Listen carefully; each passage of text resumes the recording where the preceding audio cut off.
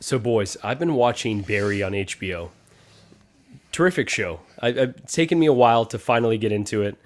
And this is how my collector brain works. I started thinking it would be kind of cool to have a Barry in 1/6. Now, he's kind of like a Walter White, deeply flawed character. That'd be kind of fucked up to have in a 1/6 version. But are there any shows that y'all watch that are maybe deeper cuts that you'd want like a 1/6 figure from? I know Zach's going to say Merlin. All right, we don't even have to go there. How dare you? How fucking dare? That's exactly what I was going to say. Of course. But Zach, maybe we'll start with you. Oh, go ahead, Dean. How about you? I was going to say, just on the flawed character side of things, Dexter. Dexter's an incredible character, but he is, like, without a doubt, a terrible person. Like, Yeah. He's a murderer. Now, he murders even worse people, but, you know, that's only to quench his desire to kill people, right? So It's like those third-party companies that rip off other third-party companies. Wow. And like, I mean, like, you know, I mean, isn't that bad? right, yeah. Got my present so toys for $150. That's one of those for me is one of those characters that's like I really want him on the shelf, but also like he's a psychopath, literally. Yeah. And I think I've seen a few Dexter, either customs or other companies have made it. Was the question obscure shows or bad characters? That you Maybe want? just like a deep cut, something that doesn't necessarily make sense for Sure. most folks on their shelf for 1/6, but you'd want it. Yeah. I have said this for a while. I really, and I have a 3D printer, so at some point I may just try to do it or commission someone to do it, but I really want a 1/6 scale King Arthur in the coronation outfit from the Merlin show. I think Arthur is like my favorite character on the show outside of Merlin. Merlin, there's not really anything, like, it's just all fabric, so I couldn't really make any of that stuff. But yeah, Merlin, great show. And then honestly, a show that I'll Dozens talk of about, people would love that. Dozens. 10 of people would love that.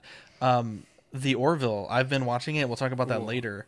But for some reason, I thought there were 1/6 scale figures of the Orville, and I was disappointed that there wasn't. There was like HeroClix and like this company that makes like a replica of the ship that's actually in the show, but there's no.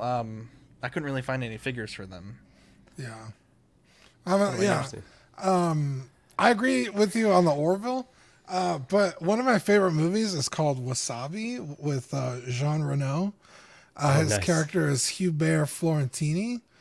And there's 1,000 Jean Reno head sculpts out there. And I started piecing together, he's just like a cop in a suit. So it's like super easy to put together. So I started making that, but like nobody would know. They would just be like, oh, that's a weird looking Leon the Professor. It's like, well, I was going to say Leon. yeah. But yeah, that's one character for me. How about you, Ben? Timmy Hortons the... I've got many. I've got so many floating around. Wow. I'd want a Sam from Quantum Leap. I don't know if you guys have ever seen that show. Scott Bakula. Nice. But in the Quantum Leap version. I'd want a Hiro Nakamura and a Siler from Heroes. Back in the day, I loved the first season of Heroes. Now you're talking, Ben. I actually love that idea. Yeah, I used to really enjoy the Supernatural television shows, so a Sam and Dean would also be cool. Maybe like later seasons, Sam and Dean. Someone makes those. Do they? Oh, I gotta look that. Yeah, there's at least like 2 different sets that I could think of. Yeah. Cool. Joe Peace as a young Lando from Solo. That would be awesome. But That'd be amazing. he's like super famous before Star Wars, so I can't even imagine how expensive it would be to license this portrait. And he doubled down and said that he's still going to do a show or a film in the Star Wars universe. So I think he's going to be back at some point. We'll find out. Donald Glover. Well, Marco, did you give your pick already? Yeah, Barry is my guy. Barry. Yeah. Okay, yeah. I haven't seen it yet. I gotta watch that. It's weird. I think you'd enjoy it. Yeah, a lot of people are saying they like the Orville. So we'll talk the Orville a little bit later, but let's get into it, boys. Are you an angel? What? An angel. I heard the deep space pilots talk about them. They're the most beautiful creatures in the universe.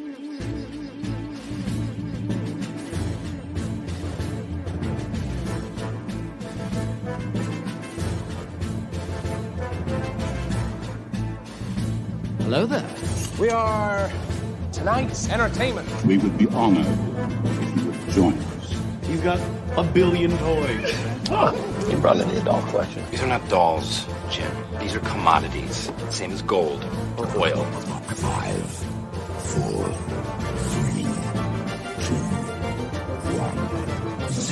You are now listening to the Collecting Weekly podcast. This is the true form of lore gang right here. Very nice. YouTube.com/collectingweekly. Thank you very much. That's very cool. Big. Hey guys, my name is Zach. I'm Dean. I'm Marco. I'm Ben. Welcome to this week's episode of Collecting Weekly. This weekly podcast where my friends and I talk about the things that matter the most to us this week in collecting. That's right. And we want to thank everybody watching out there in TV land and podcast land, wherever you're watching us, whether it's live or on the replay. Thank you. We love you guys. Angels. 100%. Look at all these angels in the chat. We got Toy Mafia, Gotham, Cenobites, Cyborg, Thumbnail. You'll love to see it. Tukatri, Badfish, Michael Mann. Shout out to Michael and Nick Mann. They are the inspiration for the episode title and the main discussion for tonight. So we'll talk about that more in a little bit. João, hi everyone. Let's go CW DJ. We also have 12-inch Moose Stream, King Dingaling, Niculio, the Great and Powerful, Collector Joey. Pablo Meza. Joey, I actually got to get you on After Dark at some point, so send me a message on Instagram. Joker J, Safel, Baby Boy 562, excited for the Ben Thomas and Friends show today, boys. Baden 23. Some bullshit. Renz Tolentino, yeah, it's some bullshit. MB Dyson 829, Joker J. We also have OG Fan, Hold My Balls, no thank you. Joe P, Big Dog Pound 1. We also have Lane the Legend Kramer. Michael says the Orville is fire. Dude, I don't think I could love that show anymore. Bro, that's John so... Ortiz. It's good. We'll talk about it. I can't wait till we talk about it. Yeah, I love it. Oh, it's so good. Let me see here. King Dingling. Didn't Dragon make a great 1/6 Wasabi Gene Reno figure back in the day? Oh, I think they did. It's terrible. Jazzy in the chat. S Beam. Sweet Angel. Look at this. Joker J says, I am Jay. Glad to have you here, Jay. And Big Ol' Fern. Guys, we have a great show planned for you guys tonight. To be honest, we don't have a ton of news, but that has never stopped us on a Tuesday. Dean, before we get into it, we have a very special segment that we start off all the best shows with. Yeah, you guys ready? Yes. It's new this week. Yeah. What'd you get new this week? I had a pretty busy week. All of it in smaller scale stuff, but I finally got caught up on my Sonic figures, guys. So no more hunting for me for a while until the new wave comes out. There's zero chance you're caught up. There's got to be at least 20 more of these things. Okay, you're not wrong, but I'm not buying those. All right. How are there so many? There's a lot of characters, dude. There's tons of characters. Like one character, maybe two. I didn't realize. I know it's a guy that runs around and gets rings. I don't understand. Anyways. Yeah, so it's I got Chaos and Knuckles, both at retail, which is nice because Chaos can sell for around like $50. And he costs 11, after tax. So I was happy to get both of those at retail. I also picked up the McFarlane Demon Slayer figures. They just hit the shelf like that day. Rainer had found them like a month ago, but they wouldn't sell them because Street Day wasn't popped yet. Oh, really? Wow. Yeah, so he found them for me again, but this time, he was able to buy them. So it's Tanjiro, Zenitsu, and Nezuko. Yeah, Nezuko. A lot of my favorite OnlyFans models. You do right. One on the right there. And I loved it. Big fan of Demon Slayer. And a great way to keep your ramen warm, too. So there you go. I also picked up the McFarlane 5-inch. Wow, how dare you? It's over my head. The McFarlane 5-inch My Hero Academia figures of Deku or Midoriya, depending on how you call him, and Bakugo, who's fucking mentally ill. I just started the show a few days ago. I'm Nothing wrong with that. I'm like on season 3. No, he's like fucking like, it's like, dude, chill out, bro. But I got some other figures coming in the larger scale. I missed out on them because I didn't watch the show. And then I was like, sure enough, I started watching. I was like, yeah, I love this. This is fucking fantastic. So I got some figures coming. And then I also picked up the Figma Fate Grand Order Ruler figure, or Joan of Arc. She's fucking beautiful, fantastic. again, Figma, you really can't go wrong. If you're looking for anime figures, Figma is the way to go. So I picked that one up as well. So that was my week. Hell of a week. That's a heck of a week, dude. Yeah. No and that's just the stuff that got delivered. Like I said, I got stuff in the mail. So no, I'll have more next week. And sorry, do you keep these all on the card as well, or do you take these out and display these ones? I have not. The Sonic ones I do not take off the card. The Demon Slayer ones I have not decided, and then the other My Hero figures I have are loose already, so I will. Dude, your room must be like a treasure trove. Just like I'd pay to take a. I wouldn't know. I've never been and invited. See what's going. Yeah, that's probably why. I've never There's been too many invited. hidden treasures. Yeah, I don't want only been to Zach Dean's house walking out once. with full pockets. That's right. How dare you? How dare you? The chaos, is it articulated or is it like a bendy figure or like what's the story on that it's one? fully articulated. I like that clear plastic. That's just like so 90s. And once Knuckles gets his own movie, you're gonna have a whole other line to go down. So. Oh, look at that. So is this like the big bad guy or? So this is the big bad guy for Sonic Adventure 1, which came out in 2000, I think. Yeah. Like old game. So honestly, it was like a shock that they came out with Chaos. I was like, what? Like this is like the first Chaos figure I think ever. So I was super excited to see that. That is exciting. I'm excited. Well, congratulations, Dean. That is quite the haul.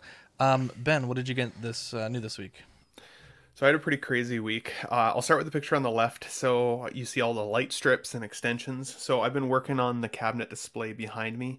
I used to have the Kallax cube right behind me, but I'm mimicking basically the setup that I have in the other room that has my other like main display of figures, but it's going to be behind me now. So it's an expensive setup. They're all Billy shelves with Oxford doors. I'm going to do like a YouTube tutorial on like how I've built my own. So if anybody kind of likes the setup, they can recreate it. As you guys can see, like there's still 3 levels that don't have the lights in them quite yet. Still a bit of a work in progress. Looks great, Ben. And Billy's might be the man. best way to display figures, honestly. I love so it because clean. it picture frames them really nicely, and with the Philips Hue lights, they're so bright and just like you can see every detail super crisp. So I've been really liking that. But then last Tuesday, we were talking a little bit about figures that we like had chased, ones that we just wish we could get our hands on, and I mentioned the Christopher Reeve Superman, and John at the time was like, hey, well, I've got one for sale if you're interested. So we went back and forth this week a little bit, and then he was able to get that locked in for me, and it shipped really quickly. I think he shipped it on Thursday, and I had it by Monday morning, so really quick, but beautiful figure in hand, especially like considering it's an older figure at this point. It's amazing. I think my biggest complaint is honestly this base. Even though it's kind of a cool idea, they don't peg in very easily. So where I thought that was going to be part of my like full-time display, unfortunately that went back in the box. But really excited to have this. Now, obviously, we all know John pretty well. He doesn't usually let his figures see the light of day. So this thing is in absolute pristine condition. It still had, plastic on the hands and the head and on the belt and everything. I know his soul is shaking out there somewhere right now hearing that I took it out of the box and touched it with my bare hands. But it was worth it. It's very, very cool. And now he's going to be centered in the display here behind me when I stream. Very, very cool figure. So I think you had one more slide there as well, potentially, Zach. This one. So this was something I just included because just as, like for new collectors out there, if you're buying and selling, obviously you always want to buy with confidence. You want to try and get the best deals. But this was a touch that John put on the box for me that I actually really appreciated. He wrote "Fragile, handle with care, please" in big, bold lettering. It's a vet move. So that, it would get handled with care. And I appreciated it because it showed up, it was in great condition, no concern at all. And it was just that little extra thing that, one collector to another collector definitely appreciates. So something to consider if you're ever selling your own collection. For sure it was appreciated. I will be honest, that probably works in Canada, but in America, that's like a challenge. That's a bullseye, bro. They'll throw that shit from the sidewalk. They're like, what do you think Only I was listen to going Ben to if you're in Canada. Yeah, that's this is if I saw a package like that and I was a postal worker in America. You fucking... So no head? That's how they would treat that package in America, Ben. That's a bullseye, my Walk friend. past, spill your coffee on it. It's all good. That's amazing. Bro, the thing is though, like in America, everyone does that, and so it doesn't have value, right? Like I'm not sure if perhaps Canada is like different, but if you look like there'll be times when I go to ship things for CW and you can see like the post, the whole operation, every package has that. Like a fragile or written fragile or glass or this side up. So it's just like white noise. They just don't care. Yeah, White they noise, just yeah. don't care. Fair enough. It's a nice touch. Don't get me wrong. They just don't care in America. For sure. But it looks like it I made it to you appreciate safely, though. It like didn't look like it had any issue whatsoever. And the box, insane. Like the inside box is obviously the Superman symbol that you saw with like the like it's basically like a base made of cardboard box, which is really cool. But it all folds out on itself and everything. So, it has absolutely the potential to get damaged at the corners very, very easily. I'm surprised they almost don't give you like corner guards or anything like for this special edition box. So, but really cool on display. Now I've got it in the closet, kind of like the way I face the computer. I also face my closet, and in my closet I have a like a figure box display. So it's front and center there as well now. So pretty cool. Love it. John says, I would still write it better be safe than sorry. Free insurance. There you go. Mm-hmm. Congrats, man. I know that was a grail for you. I know after 3 you were talking about how much you Bro, wanted it. that It's a shame is, what happened to... Oh, go ahead, Dean. Sorry. Oh, I was gonna say this figure is always among the list of wants in people's collection. Like, yeah, this is an insane pickup, and like you said, John takes good care of his shit. So, yeah, it's it's an insane pickup. And it was interesting because going back to the last week's topic when we were saying like, would I feel butthurt if I got a figure like reissued immediately after I just spent the big bucks to get the previous version? But I gotta say, like, even if they reissued this guy tomorrow, while it would be kind of hilarious and John could laugh all the way to the bank, I'd still be stoked that I have this guy in the collection. Like, it is badass figure. So if it's in your sights and you're interested in getting one, get them. And if they reissue them, they do. It is what it is. 2 questions for you, Ben. Moose Dream says, is the price public? And then Pablo Meza says, are you going to be doing a review? I'm not sure if you want to answer either of those now or perhaps catch them later. I'll definitely do a review on it. I'll probably have that kind of within the next 48 hours. I was taking all the pictures and doing all the editing this afternoon before I got home. But I won't say the price because I think John probably gave me the friends and family discount. So also very appreciated on the Canadian side here. So there you go. You'll love to see it. Now, Marco, you had a pickup, and it's so crazy that you had a pickup like this. What happened? Yeah, so shout out to Big Bretta, an absolute legend. So, this is the infamous figure on CW where he was talking about the coat is flaking on this Bane. He can't wait for the reissue because they're staining on the elbows. And I was like, I've always wanted a Bane. I'll make you a good price. And he throws it across the room. So go check out on our channel if you haven't seen this clip. Absolutely hilarious. And so he ended up, I thought he was going to joke, but he ended up shipping it to me. Absolute legend for that.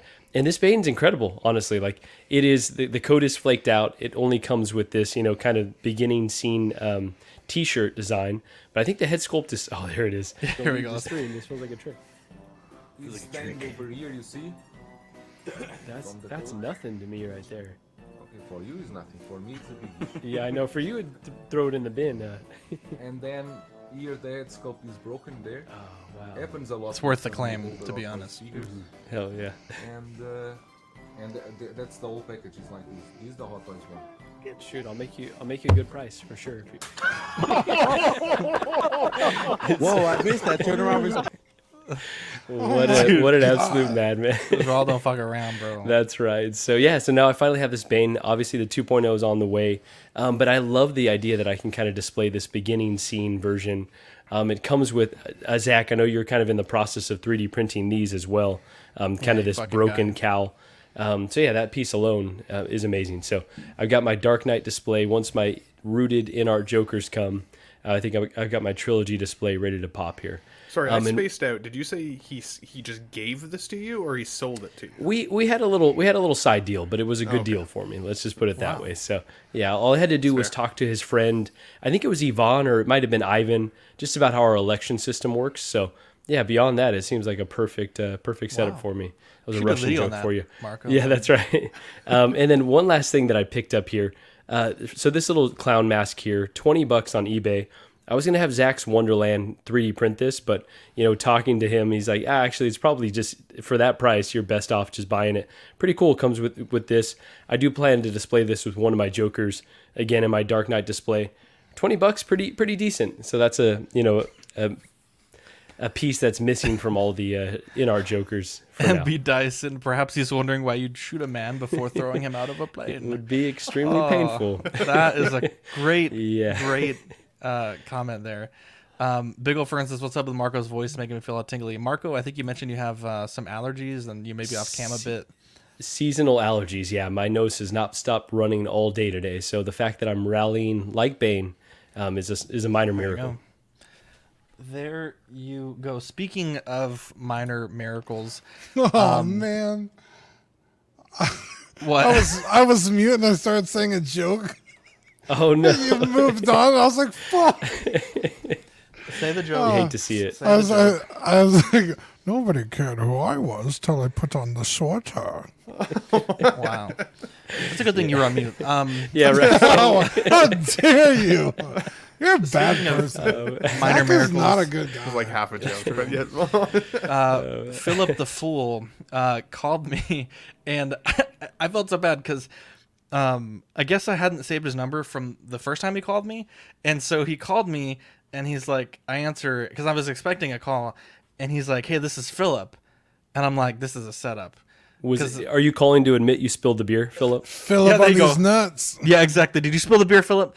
No, but he's like, so once I realized it was him, I did save the number, but he found me the Havoc Marauder, the what are these? The Micro Galaxy Squadron, and yeah, great guy. He had needed some Zach's Wonderland printing done that I had in stock, so did a nice little trade. And it's not as fun as the Razor Crest, but it's still like one of my favorite ships in Star Wars, and I'm actually really excited because they just announced. Today, I think it goes live tomorrow, or maybe even it may be live now, the N1, Mando's N1, so that line just keeps getting better. And then I picked this up from Nick's Collectibles on Instagram/YouTube. He's the guy that does all the 1/6 wrestling stuff, which Dean and I will be a part of. Actually, all four of us will be a part of, so that should be really fun. But I picked up from him the Black Suit Spider-Man from Spider-Man 3. This is a figure that I've owned once that was loose, and now I own it and it's complete. And I already paid for a second one, but I'm trying to meet up with this guy, and it's just... You're all in on Symbiote. That's such Seth, a weird my focus guy, right now, but I love it. If you're listening to this, we got to meet up, bro. I want to hang out with you, and I want the figure. But 3D printing is like, you can solve problems that literally only you have. And so when you put this character on top of this giant diorama base, it's fucking huge. And so I printed these little... I've been kind of prototyping them for a bit, but they're like these little hooks that can hold the glass. Now, in the past, the traditional thing to do was to get like these little metal C-clamps, but then you have to get these little rubber feet for the glass so it doesn't rest on the metal, and then it's a pain in the ass to get them level. I fucking hate it. And so I just printed this. It took like 3 hours, and now it fits perfectly. And it's like solving a problem that probably 0 people have. And yeah, so that's... I bet a lot of people have that problem, dude. Details are a huge thing with the collector community. Yeah. You're going to go off the channel at some point and just start making your own just be Zach's Wonderland. I see how it goes. Yeah, there you go. Yeah, well, I'll leave you guys behind, and Dean, you can take over. Anyways, let's get into the news. So we'll start with X06. Ben, tell us what we got here. Yeah, so this was a tease from X06. Finally, they've been really quiet this year, which has been a little odd. Last year, it seemed like they were giving us an announcement or a release kind of every other week. And we're kind of tail end of April now. We've barely seen anything. But Picard Season 3 just ended last week. And for the Star Trek folks in the community, in the chat, I think I speak for most of us when I say, like, it brought the majority of us to absolute tears. Like, it was a phenomenal way to kind of polish off these characters, these legacy characters from Star Trek The Next Generation. It was like season 8 of Star Trek The Next Generation. Like, it was so good. So anyways, I say season 8 as in like the last season. Like, there was only 7 seasons originally. But Exo 6 has given us these, which is interesting because it feels to me like Exo 6 is not really completing any lines at this point. The closest to a complete line they've got right now is the Star Trek Voyager crew. But now they're giving us Picard, obviously riding the hype train. And to be honest, these teases look pretty good. And what I will say about Exo 6 is it seems to me like what you see with their pre-orders, and like in their pre-order solicitation, is kind of what you end up typically getting from the final release. I don't think that they do much tweaking after that. So obviously you lose a little bit in the production, but for the most part, it's pretty good. These look exactly like the characters did in the show. The tailoring looks really good. So, happy with it. Sorry to interrupt you, Ben. No, can you tell us, and obviously this is Jean-Luc Picard, but who are the other 2 characters for the audio listeners? Yeah, so we're looking at Jean-Luc Picard, Worf, and then Vadic from Star Trek Picard season 3, and she was kind of the primary bad guy for most of the season. As a woman? Yes, it's the same. You've seen Pulp Fiction? I can't remember what her name is, but at the beginning of Pulp Fiction, there's the couple in the restaurant. Oh, the robbers? Yeah, she's the blonde robber girl in that movie. I can't remember what her name is now, but she ever had a name. She's scary looking. She definitely had a name. Well, she's probably like an extra, but it's pretty cool. I think the only thing, as I said, my biggest criticism with this is that like we would like to see them complete some other lines. First, I'm really excited because this month my Locutus is supposed to be hopefully shipping out from Exo 6, which is Jean-Luc Picard when he's assimilated by a Borg. So stay tuned for that one. And that's sold out, right, Ben? If I wanted to add that, okay, it's pretty. And sold. they posted on Nanjim posted on his personal page that it has no shoulder articulation. I'm not sure if that's a deal breaker for you, but no, not really. Interesting. I don't. It's interesting. OG fan says Amanda Plummer. That may be the. Yes, that is correct. Thank you, there we OG go. fan. Yeah. There you go. Now this was also announced today. This is Ensign Harry Kim. This one's $170, releasing June to August 2023. I will be honest. I think the face is really soft. I think like when you compare the actor to the sculpt, I don't think it's bad. I think the eyes are probably a bit off, but there's something about this that doesn't feel very premium. It looks like shiny plastic. The hair has a lot of really fine sculpting. I think the hair is fine. I just think it needs, like Hot Toys, they add like the pores with like they spray the paint on it. Mm-hmm. It feels like it could use that. I think the outfit is tailored excellently, but there seems to be something off about the face, and it may just be the lighting, perhaps. But yeah, this looks pretty good, and the price at $170 with a quick turnaround time. Again, I'm not super familiar with this character, but a lot of people on the group are pretty excited about it today. So Ben, maybe you can enlighten This is me. a super split decision from what I've seen, because I don't love the look of this either. Harry Kim was one of my favorite characters from Voyager. That whole cast, like, they were great. And as an ensemble cast, I think, as I said earlier, like, this is getting us that much closer to having a full, like, complete bridge crew, at least from one of the Star Treks, which is cool. I do feel like the face could have been baked in the oven just took a little bit longer. It does remind me of, like, a wax representation of a character. Like, if you see, like, Madame Tussauds, like, that's kind of exactly it's almost there, but it's not 100%. Having said that, this is it's a terrible excuse, but this is probably the only time we'll ever get a Harry Kim from Voyager in 1/6 scale. Not to say that you should be happy with just what you get. At the same time, the price is going to still be pretty low, and this is pretty in line with the other Voyager characters that we've got so far. They've all, for the most part, been subtly on the soft side, especially the Catherine Janeway, the captain.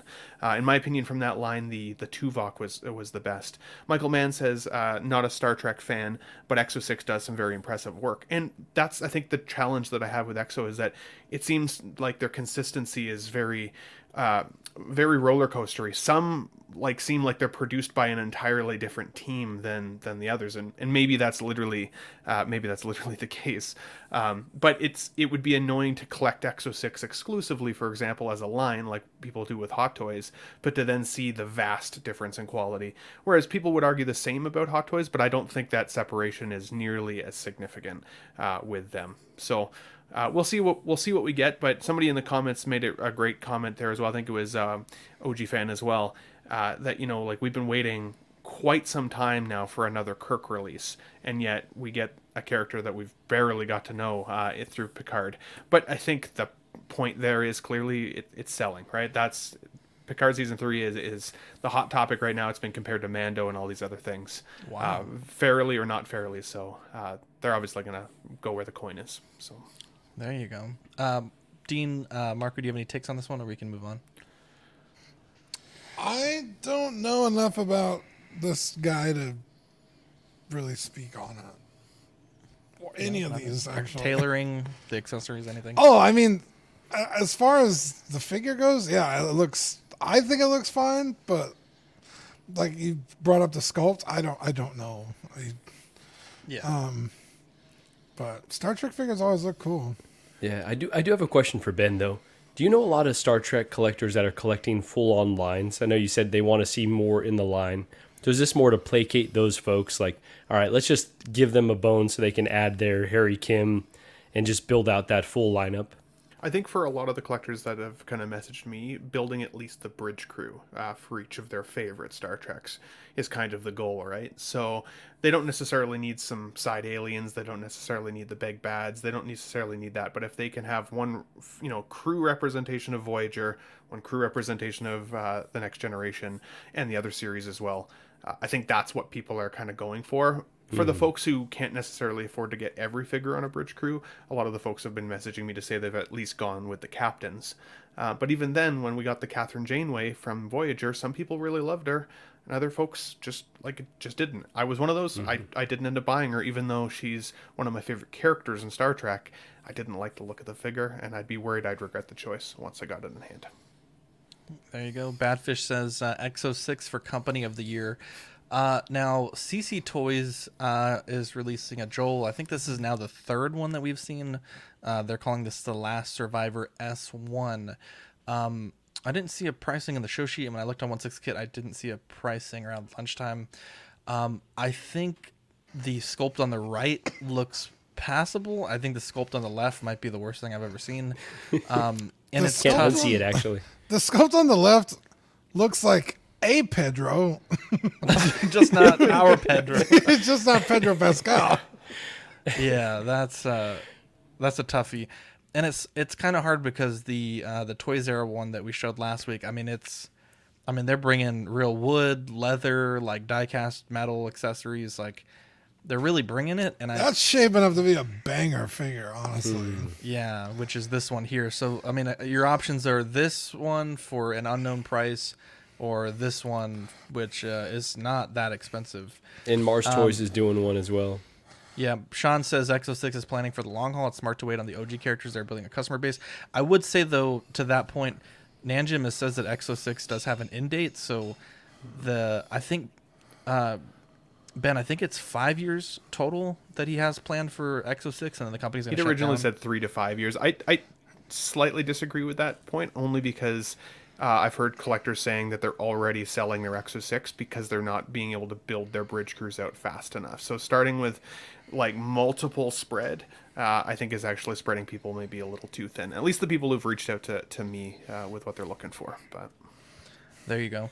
The Last Hope by Toys Era. This one, the toy is Ellie from the HBO show. 170 released in Q3 2023.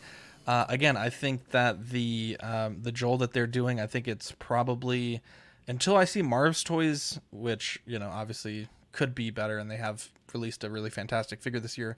I think Toys Era right now is in the lead for me as far as if I was to invest in this line, who I would go with. I think the body looks good. I think the portrait, I think they've done really well in the portrait.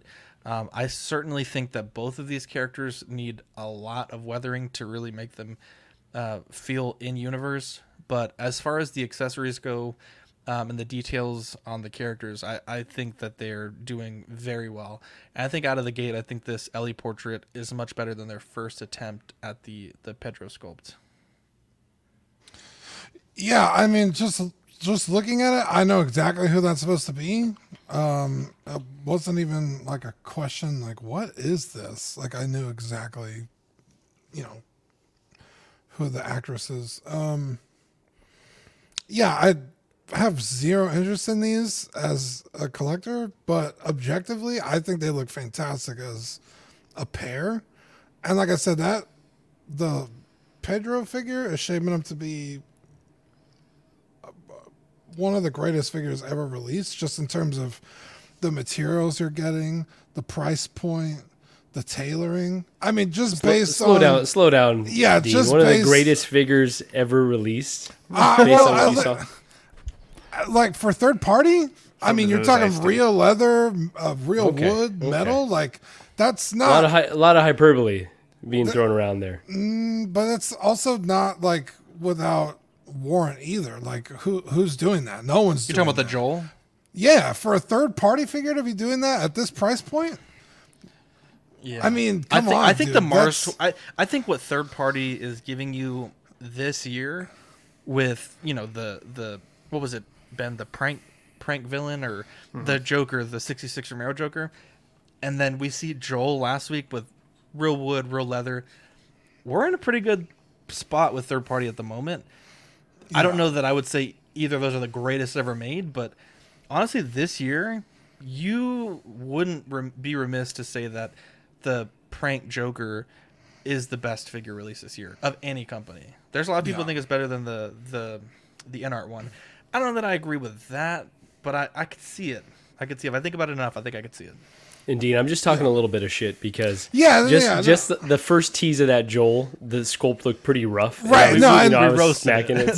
Right before you rudely interrupted me, I was going to say that based on the prototypes. Now, it might come out and it might be garbage. They might cut back. Well, we couldn't do the wood, so it's actually this. Or, well, the leather didn't shape out, so it's this. And, that remains to be seen. But if you're getting this quality and them pushing the envelope like that, I think it's, at least for the year, very impressive.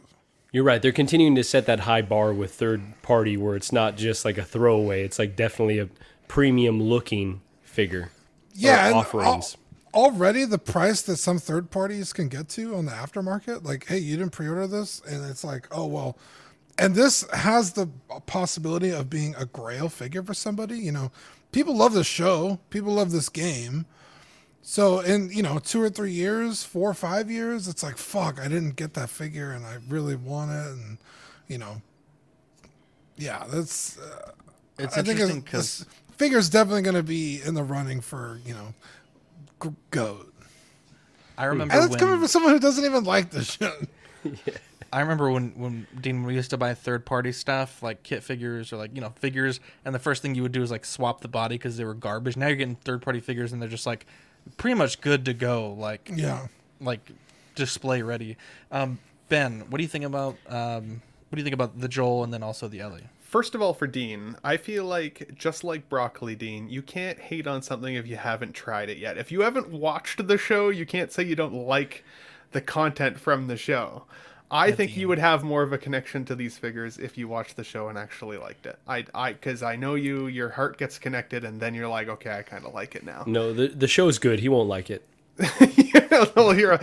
We know his feelings about Batman, Merlin, so you're not wrong. There you go. I like Merlin. So that's making my point for me. No, how dare you? Merlin is one of the greatest TV shows. Dude, Merlin, I will die on that hill with Zach. It's so Merlin good. is fucking fantastic. So good. You got to watch Merlin, Marco. I have no doubt that the show's good. I mean, like I said, people obviously love it, but I just have to stick to my convictions and not support it because I know the fucking garbage it turns into. Unless they fucking right some tremendous wrongs, I'm just not gonna, partake. For sure. This is a great comment from Sean Forrester. These look great. What are we waiting on? The official release from someone like Star Ace. That's actually something I was going to make a point on. Was if you go back, if you go back on 2 photos, there, Zach, like to the first picture you showed with like the grimacing face, and then you see this Joel from The Last Hope. Like, it's cool to see third party even competing with third party, and it's cool to see the difference in quality level that you get from different companies. And then when you compare them, it does look a little bit like broccoli, chewed up broccoli. When you compare them to what you see from companies that are licensed like Star Ace with the Homelander figure and some of those, like, what was the Starlight figure? Like, man, they are just so rough. And so, like, I am excited to see companies like Toys R Us and Mars potentially get licenses in the future. I'm not excited for the price hikes that typically come with licensing figures. I don't care what the name is on the box as long as I feel like I've got the representation of the character in the collection. But I do like the competition being driven by competition, which is also, in my opinion, still putting some heat on Hot Toys. I know Hot Toys is still like up there. They're hard to touch, but they're not infallible. And the more we get, characters like the prank villain, the more people start to recognize that third party route is pretty exciting. It's part of the reason Joao Bretta's channel had become so big, right? Not only is he quite the personality to watch, but some of the third party figures he's reviewed over the lifespan of his channel has been amazing. It's really cool stuff. It's what brought my awareness to third party when I was just collecting on my own terms without a community. So for this Joel specifically versus the other Joel, if I were going to choose, it obviously is the Toys R Us one at this point. I thought that the tailoring on this one still looked a little bit on the baggy side, but at the end of the day, it's a post-apocalyptic world. For all we know, he just took this jacket from wherever. I think he got this jacket from Bill, I think, in the show. Bill was a bigger guy, so maybe that explains why the jacket's a little on the big side. For the Bella Ramsey figure, though, I was very pleasantly surprised to see the likeness on that particular figure. I didn't think they'd be able to nail her unique face. She's a very unique looking person, and I honestly 100% see the likeness in this. It's just definitely there. So I agree. Whoever, I think it was Zach that said the weathering could use some extra love and attention. But I mean, at the end of the day, that's something you could even do after the fact if you wanted to, right? She did get she did get this clean clothes change during the season itself. So at one point it was relatively clean after her shower and stuff. So, but I think they nailed this. The only thing that I would say for that last figure release that we saw with that grimacing face, if they'd at least made it like bloody like we saw with the Unbreakable figure from So Toys, that would have been cool. Like something that just like looks a little bit more like heated of the moment, maybe covered in blood splatter, something that's a little scarier, could have been cool as a separating piece. So yeah, so Ben, I agree with you. I think the Bella Ramsey Ellie is probably the strongest of all 3 figures we're talking about here. The likeness is just really spot on there. I want to go back to controlling the messaging though, right? When Toys R Us first put out their Joel solicitation or their tease, it looks pretty rough.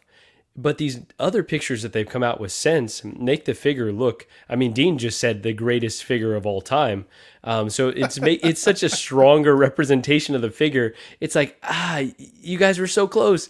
You could have just, waited, made sure that you vetted it properly, and you could have gotten everyone, really excited. Because if that was the first thing I saw along with this Ellie, I would be really tempted. The calculus that I'm running through right now is, I enjoyed the show, I did, but I still really enjoyed the games a lot more. And so do I want that representation from the games? We know Lim Toys is making the game figures. I think I'm going to hold out for those. That being said, I'm pretty impressed by what I'm seeing with Toys R Us. The price is pretty right. I'm tempted to put down a deposit like we've just talked about. Once these sell out, these third-party figures, sometimes they're really hard to get a hold of.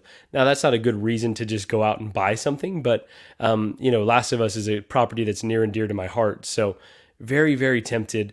Can you go back to that original, this frowning face with Joel? Yeah, this is just like, it looks, it's just terrible. Like Marco. A little bit, actually.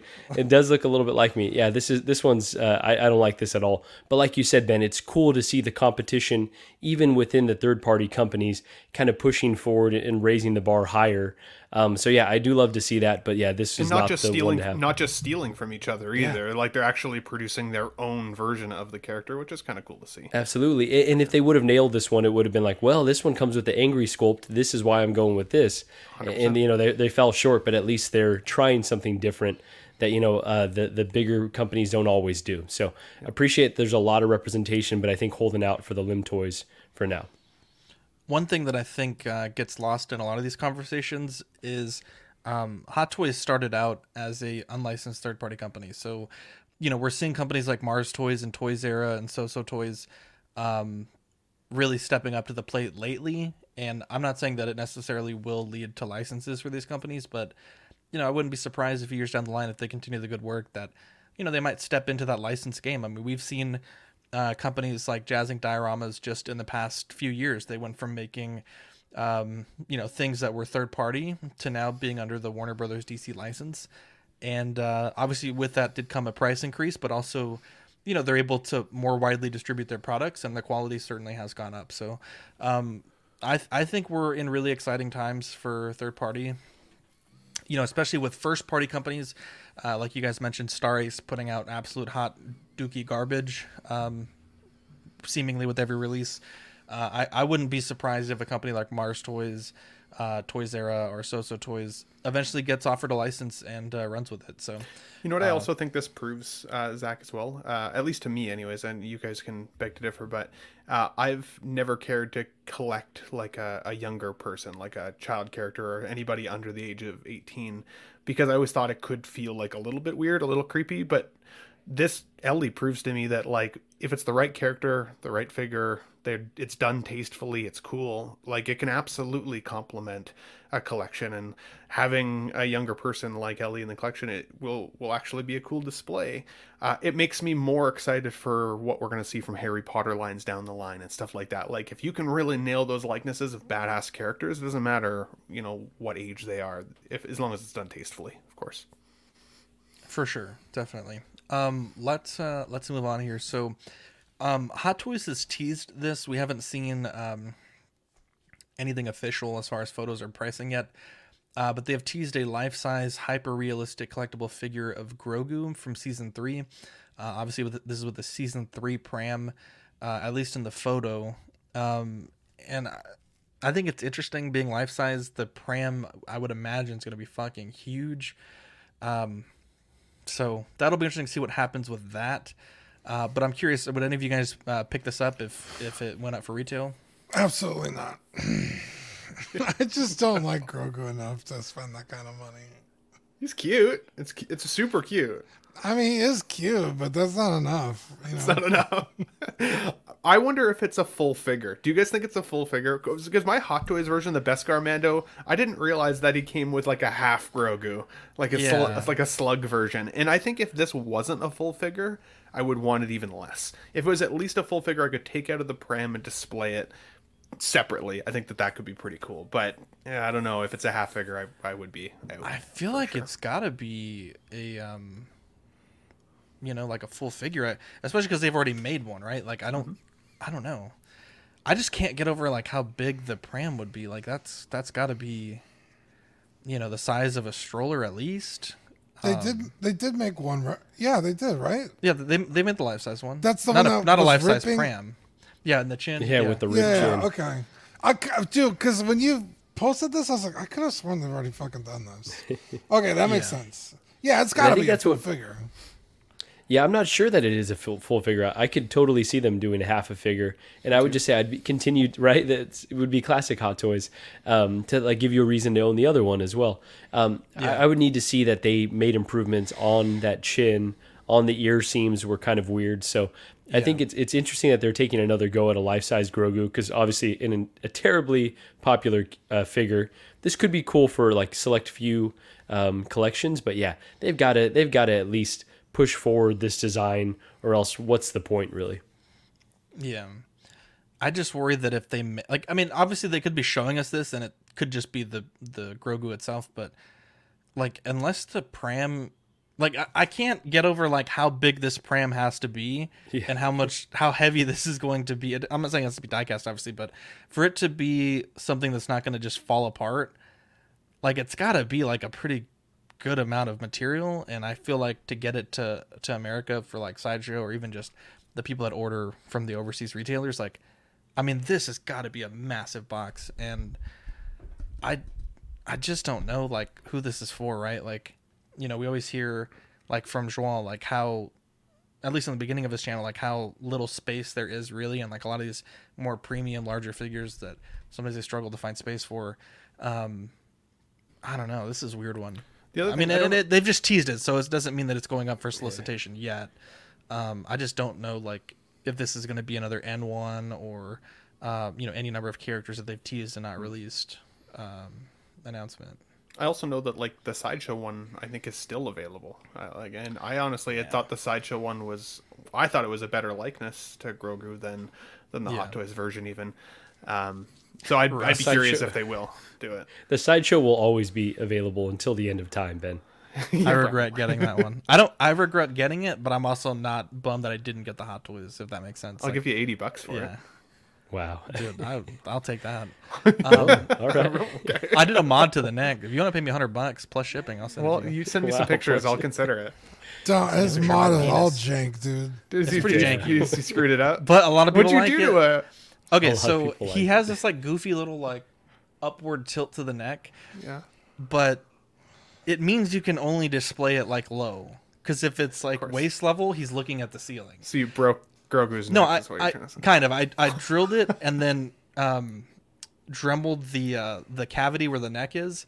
And then tried to return it to Sideshow. This is some janky ass shit. Yeah, it was defective. The axles broke.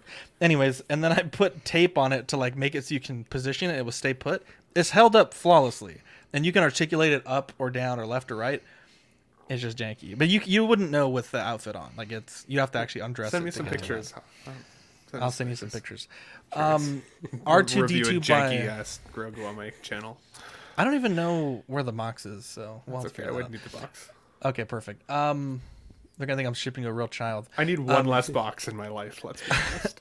R2 by Hot Toys was released. My guy, hold on really quickly. I got to call out Ben. He's like, I don't know about the DeLorean now, and then he's trying to get this janky ass modded. Hey, I've been looking at that Sideshow. How dare you? Grogu for $400 Canadian for like too long. All right. I see. It's a good deal. Yeah. How dare you? Even if it's duct taped. Yeah, it's pretty bad. At least I'm being honest. You're not gonna get that shit and be like, what the hell? R2 was released by Hot Toys. I feel like this has got to be the definitive R2 at this point. Weathering looks fantastic. Honestly, I don't even remember half of these accessories in the movies or the shows, but my goodness, this thing is jam-packed with shit. I think it looks fantastic. It's a lot. It is a lot. But I know like when I think it was the Force Awakens R2 came out, everyone complained that you couldn't do anything with it. I think this is like the other end of the spectrum. Like, who's going to sit there and pose it with like 100 little things out? I'm sure there's someone that will. Mario's actually, he just pulled his out from the display the other day. He has like all of these pieces. Oh, he's got all the out, things? so Okay. Yeah. It's for somebody. That's funny. Hey, there you go. If it makes him happy. Yeah, it's awesome that it can do all this, right? But yeah, this to me has got to be the definitive one, and especially now that C3PO has been announced, I feel like these are going to start going quick, like from local comic stores, local retailers, your mom and pop online stores. These are going to be a hot commodity, I think. Yeah, I've maintained that R2 is my favorite Star Wars character. So the more the better, I think. It is slightly annoying that they just keep giving you a better and better and better version every couple of years. But honestly, and I've said this before, I have the Force Awakens version because I had the Sideshow version with all the accoutrements for the Jabba sail barge and shit, and the panels never shut properly. Granted, it's a Sideshow, so Hot Toys will probably be a little bit better with the fit and finish. But it's like, I just need my R2-D2 to sit there and look good. I mean, it's cool that it does all this shit, but like at the detriment of, like I said, the panel gaps looking weird. You handle the figure and things are flopping open and falling off. It's very annoying. I don't know if this does that, but that is something I would be concerned with. I'm happy enough with my Force Awakens one where he doesn't do jack shit. He just makes some noise and the lights come on. But this is cool. I do love those. So I think we're still going to get a Return of the Jedi R2-D2. We've seen already numerous R2-D2s up to this point. Kind of like Dean mentioned, they keep upgrading them. This is from a Clone Wars, right? Attack of the Clones. So there are a lot of collectors out there who are now getting that gold C-3PO from their pre-order, in the next year, whenever it comes, that wouldn't dream of pairing this R2-D2 necessarily with that C-3PO, because it wouldn't necessarily be canon. So I'm still thinking we'll get more from the 40th anniversary line. I'm still kind of crossing my fingers we see a Return of the Jedi Luke Skywalker 2-pack with R2-D2. That's my 2-pack goal, that or Han and Chewie, but I don't have R2-D2 yet, and I've got the gold C-3PO on order. So that's where I'm putting my money. I'm not even sure this guy's going to come in stock on sites like Sideshow, but I know you'll be able to get him elsewhere. Worst case scenario, I'm sure, still for a while. So, if you're interested in this guy specifically, this particular version of the character, get it while you can. But I do think we'll see more R2-D2s. They just print money, so I can't see why. I have to challenge that point about, getting it other places for a while. I do think if it is in fact sold out on Sideshow, I think those other smaller retailers get picked pretty quickly. So, we're in a new era. We're going to find out really quickly whether this guy, if they're going to have stock lying around. It would make sense, like you just said, with the Return of the Jedi version, if this is in fact their new business model, that he would be on wait list. They could announce another version, a little more guilt-free, and not have a bunch of stock sticking around on Sideshow. Feels like a better business plan, honestly, than what they were doing in the past. So it kind of like, from a common sense perspective, it does make sense. Love this R2. I'm going to get him. To me, I'm not as picky about pairing, Attack of the Clones with Mando, Luke, for instance. I think those two are going to go nicely together. R2 really does not change much screen movie to movie, save for maybe like the LED display, and that's on the back of his head anyway. So there you go. This one's a little more weathered. I think that would be like the only downside. He's a little less clean. The first look that Sideshow did, they had him on a stark white background, and to me that was kind of off-putting because it looked very yellow. The weathering on the bottom portion on the on the wheels. But I've seen a few more things. Shout out to Beskar Kid, who gets his stuff now like day 0. He must work at Sideshow, I think. No, it's a speculation there. But yeah, so his video showed like the weathering to be a little bit more consistent throughout the body, a little less yellow, a little more brown like we're seeing here. So I'm less worried now. But yeah, I think just like Dean, I'm with you. R2 might be the best character in Star Wars, honestly. So I'm excited to finally add one. Vintage Rebellion says, Vintage Rebellion's podcast. Now then, you can see the saw blade from the Return of the Jedi in this shot. It wouldn't totally surprise me if they still just took this guy and put it in a 40th anniversary Return of the Jedi box, but it was still virtually the same character otherwise.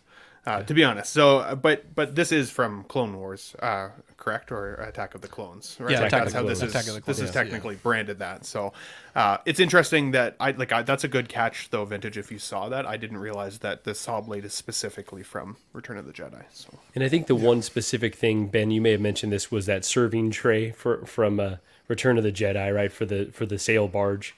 That could be a cool accessory to kind of differentiate that version from this. I think it's on the Sideshow version as well. So, I think another one. Especially now we got Salacious Crumb. Come on, we're gonna get a power pose Jabba the Hutt at some point, right? So feels like it's coming too. Let's move on here. Hot Toys. You didn't even ask Dean to do the impression, but anyways, go for it. It's Dean, do the screaming R2. How dare you? Do the screaming R2 voice, please. I think he meant the Jabba, but screaming R2. Both, please. I don't do screaming R2. You're gonna have to work on that one, Dean. I've never done screaming R2. Yeah, I can't get that high. Oh my god. Okay, Ben, give it your best shot. I'll practice. I'll bring it to the next show. Oh my god. Tune in next Tuesday. Dean, can we hear the Jabba impression, please? Wow, there you go. Turns me on every time. Cyborg, after what seems like 3 years and probably one lawsuit, is released. I know for a while there, the only Cyborg was a third-party one. It's great to finally have an actual licensed one, and I think the quality on this one is fantastic. The portrait or 3/4 portrait looks excellent. I think the accessories look great. Tons of different display options. It kind of reminds me of the Kalons now that I've seen the Orville. But yeah, this looks awesome. Like, you know, for as long as people waited, like, I'm glad this wasn't a dud, right? I think that they delivered, and I think finally the Where is Cyborg memes, they're over. I feel like it's a new day for collectors. Dude, it's like when they finally reissued the Mark 46. Yeah, I know, exactly. It's like, that's how we judge time now. Now we're in the... yeah, it was Mark 46, then it was in the Where's Wanda then period. It was Cyborg. Where's Wanda? Okay, there you go. Yeah, we're in the Wanda generation now. Honestly, when this popped up on the show sheet, I was like, didn't this figure come out already? It's just, I'm like so over Cyborg at this point. But you're right, Zach. It does look fantastic. I think just in terms of character design, he looks a little goofy, but that's not the fault of Hot Toys. Like, that's just the way the character looks. So yeah, I think it's solid. I don't have any really negatives to say about it. Portrait looks good. Lights look good. Alternate head. I honestly, yeah. If that wasn't there, I don't think I would have noticed, to be honest. So, yeah, I think it looks fantastic. I was trying to find the name of the channel, and I'm having a hard time finding it now. I think the person's channel's name is MRC. Somebody who lives in Hong Kong. He was on Leal Show last week or this week. My time's all running together, but he was saying that he's got this figure in hand now. And one of the comments that he made that stuck with me, too, was that there is no die cast in this guy, which again, it's not it's not solicited as die cast, but it is fully plastic, so that was good to confirm. Obviously, this doesn't have the USB powered as well, which is unfortunate because of how much like light system is in this figure. I can't imagine sticking all the batteries in and then really only having enough time to get a couple pictures before you have to turn it off, or you'd have to get one of those cables, batteries, or whatever the heck you call them, fusion reactors, installed, which I've never done. So anybody out there, if you have a source for that, I'd be interested for my Mark 7 Iron Man. But the other thing he mentioned was that the arm peg ends in the back are just a little on the loose side. They tend to fall out a little bit through posing. So while I think the figure looks amazing and the figure photography here is excellent, I think the character likeness to the actor is really, really good, or the portrait likeness is really good. I feel like I was kind of over the Zack Snyder Justice League movie, like already what feels like, a year or 2 years ago. I've got the Nightmare Batman and Black Suited Superman behind me. I want to get the Wonder Woman. I really don't like Ezra Miller's Flash, even though I'm excited for the new Flash film. And then it would really just be this guy and Aquaman. And Aquaman is coming out with a new film, so I may just wait to see if Hot Toys does another Aquaman. I wouldn't want to try and go backwards for this figure, though. I think that this will probably be the only time we get at least this actor version of this character. Like, I think he's going to be gone from DC at this point. So unlike other characters out there that, you know, you can always kind of wait for their next film if you don't want to pull the trigger on this guy. Like, if you do have either the fear of missing out or you feel like this is the one piece that will complete your Justice League collection, I would get it sooner than later for that reason alone, because I don't think we'll get another one. But that doesn't mean that like DC down the line isn't going to give us another version of their own Justice League and see different versions of this character. So I will not be getting this, but I am excited to see the folks who do get it in their collections, because I think photography wise looks epic in the collection for sure. Yeah, this is one that I'm on active watch on. I think I can only get the exclusive version, which includes the mask, through Sideshow here in the States, and I think you can get it overseas as well, but it kind of limits the options. You know, I'm kind of a guy who likes my deals, so they're kind of putting me in a very specific hole where I've got to like choose. I'm waiting to see if this goes blue screen anytime soon. It hasn't yet. I'm kind of surprised. I kind of expected it to go already for them to kind of force collectors' hands, but it seems like I might have a little more time to collect some data. Let's see who in the chat. This was OG Fan was saying MRC Collection Ventures. Yeah, so really great channel. He already has his Cyborg kind of review or preview up, I think as of a day ago. It looks really cool from what I'm seeing. And I think I have this. this. What was that, Ben? And Carnage as well, which, sorry. There you go. Yeah, that's another one. So Carnage, cool. I'm for sure going to get. This one, it's like I really enjoy this Zack Snyder universe, as flawed as it is. I think Cyborg was a character that I don't necessarily love. Like, I don't need that representation in the collection. And, we talked about, that's kind of where you get in trouble, because when you kind of take inventory of your collection, you're like, that's one that could go. But this is a really cool figure. So I don't think that I would regret getting it. But again, I'm just kind of waiting to see, is it going to be in stock? Are there going to be any discounts? I'm hoping that I've got some time to decide, but you don't know this day and age. Are you going to say something, Ben? Yeah, I'd also watched the Teen Titans recently, and in the Teen Titans, they also had Blue Beetle is in there with Cyborg, and I think that if you only wanted to get the Cyborg, they are going to come out with the Blue Beetle film at some point. If that's a banger movie, I'm sure we would get a figure from that. So then you could. Are you thinking I would enjoy that because he's Latin? Because he's Hispanic, I would enjoy it. Because yes, I am excited for it, and George Lopez is in it. The trailer looks pretty cool. But you could pair those figures together, and I think they would look cool. You can have your own little Teen Titans setup without having to buy the rest of the figures. I was trying to give you some justification. I was trying to hold your hand into this purchase, and you had to turn it racial on me. Yeah, of course. We had to turn it on you. Appreciate that, Ben. We're always good at kind of enabling each other, talking each other into these rationalizations. So overall, I'm really happy with how it turned out. I will say shout out to Calvin, who's in the chat. He's got the fusion reactors. His collection looks amazing with those figures lit up. If I got this, I would be tempted to track down one of those fusion reactors, because this is one that would absolutely pop with that without the USB plug-in. Look at this. Abe Dunk says y'all are the best. Shout out to Abe. Got to get lunch soon, buddy. Everyone's good on this one. We can move on. Yay, nay. Okay, perfect. 1/6 Kit put up, I rushed to show a little bit earlier. My apologies. 1/6 Kit put up a few posts about the in-art Joker. We'll just touch on this briefly. It's not actually an update, but just some info for people still waiting for the Rooted Hair 2-pack. You may ask why you placed your order early, but still haven't received an invoice from us. Remember, the 3-day window for the Rooted version pre-order made people to put in the order quickly, even made our site lag for a while. 90% of the orders were placed within the 3-day window, but so far the Rooted version has only released about 40% of its orders. Like I said previously, we have the money ready, just waiting for InArt to send us the invoice for the next batch. Please be patient, as there's no way to push them. At least both sculpted versions are fully released. I believe it won't take long for the rest of the Jokers. And if you did order with 1/6 Kit, which I do recommend, they are preparing the invoices for orders 76468 to 76956. So about 50 away from mine. So close. I'm 10 away from mine. Oh, no, I just missed the cut on this one. I was pissed. There you go. You might still get it though if people decide not to move forward. Possibly. Yeah, 10 away. Did you guys see on Facebook somebody lit their inner Joker head sculpt on fire earlier today?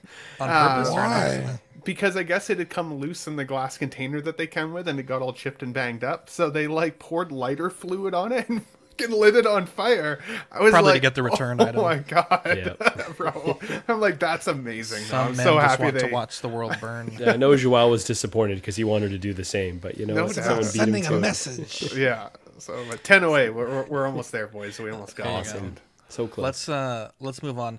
1/6 Kit, again, a great place to order your third-party figures from. You can get $10 off your first purchase on 1/6 Kit using code CW10.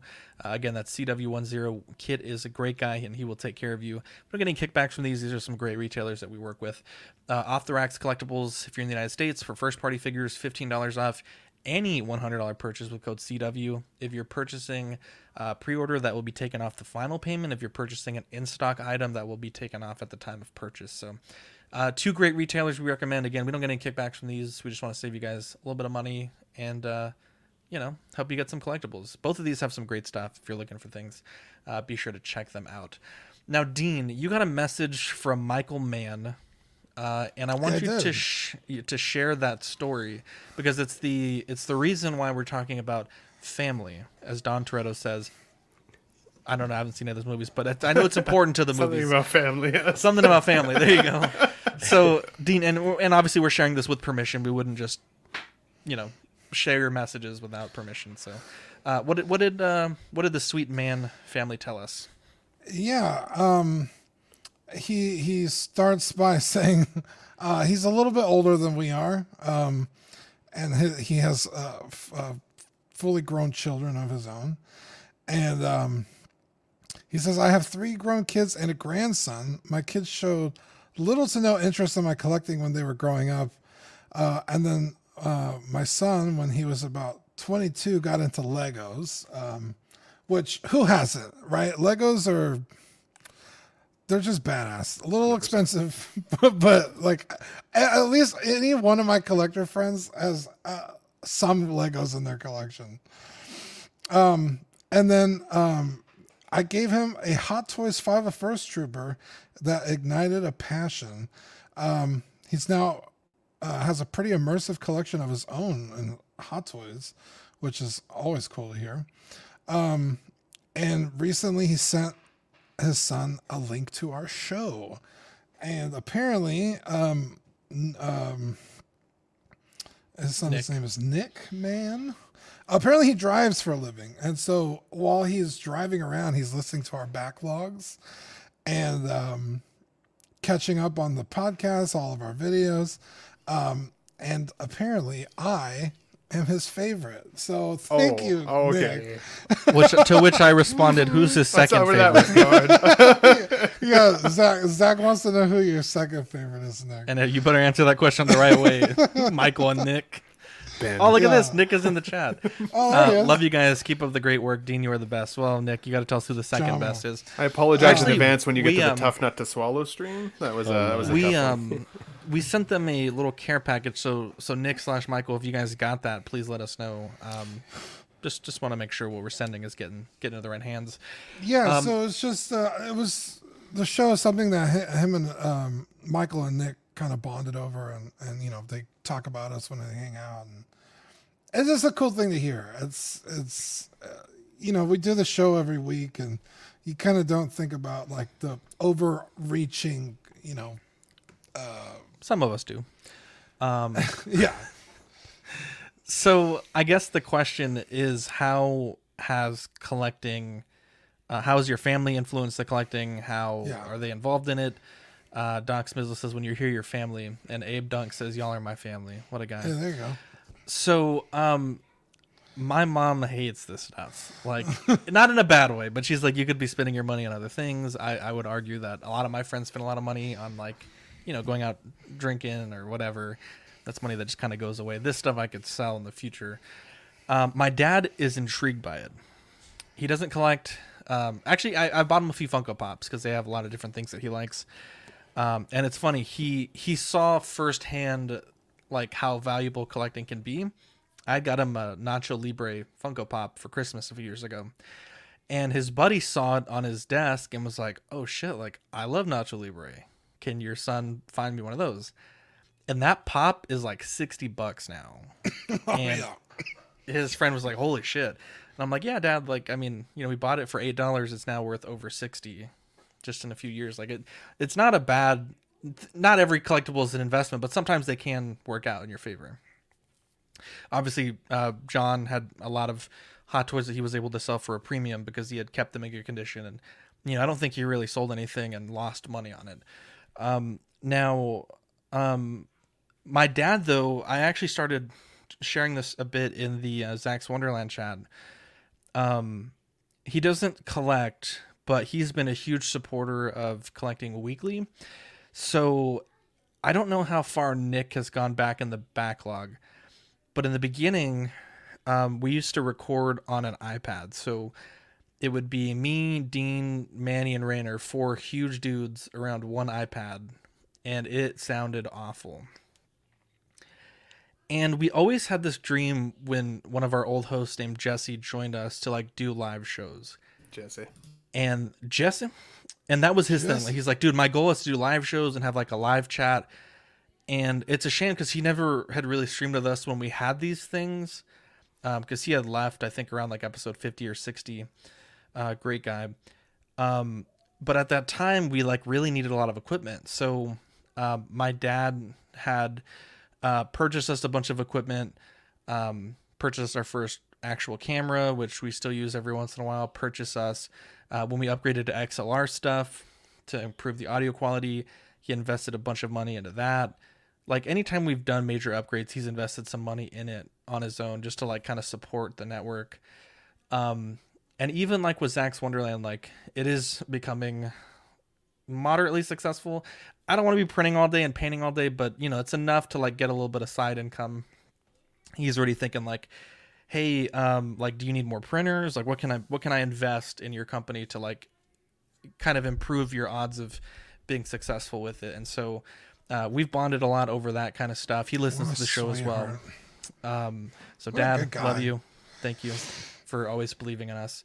My brothers don't care that much. Like, they'll come over and look, and you know, oh, that's cool. But yeah, I think my dad thing. Oh yeah.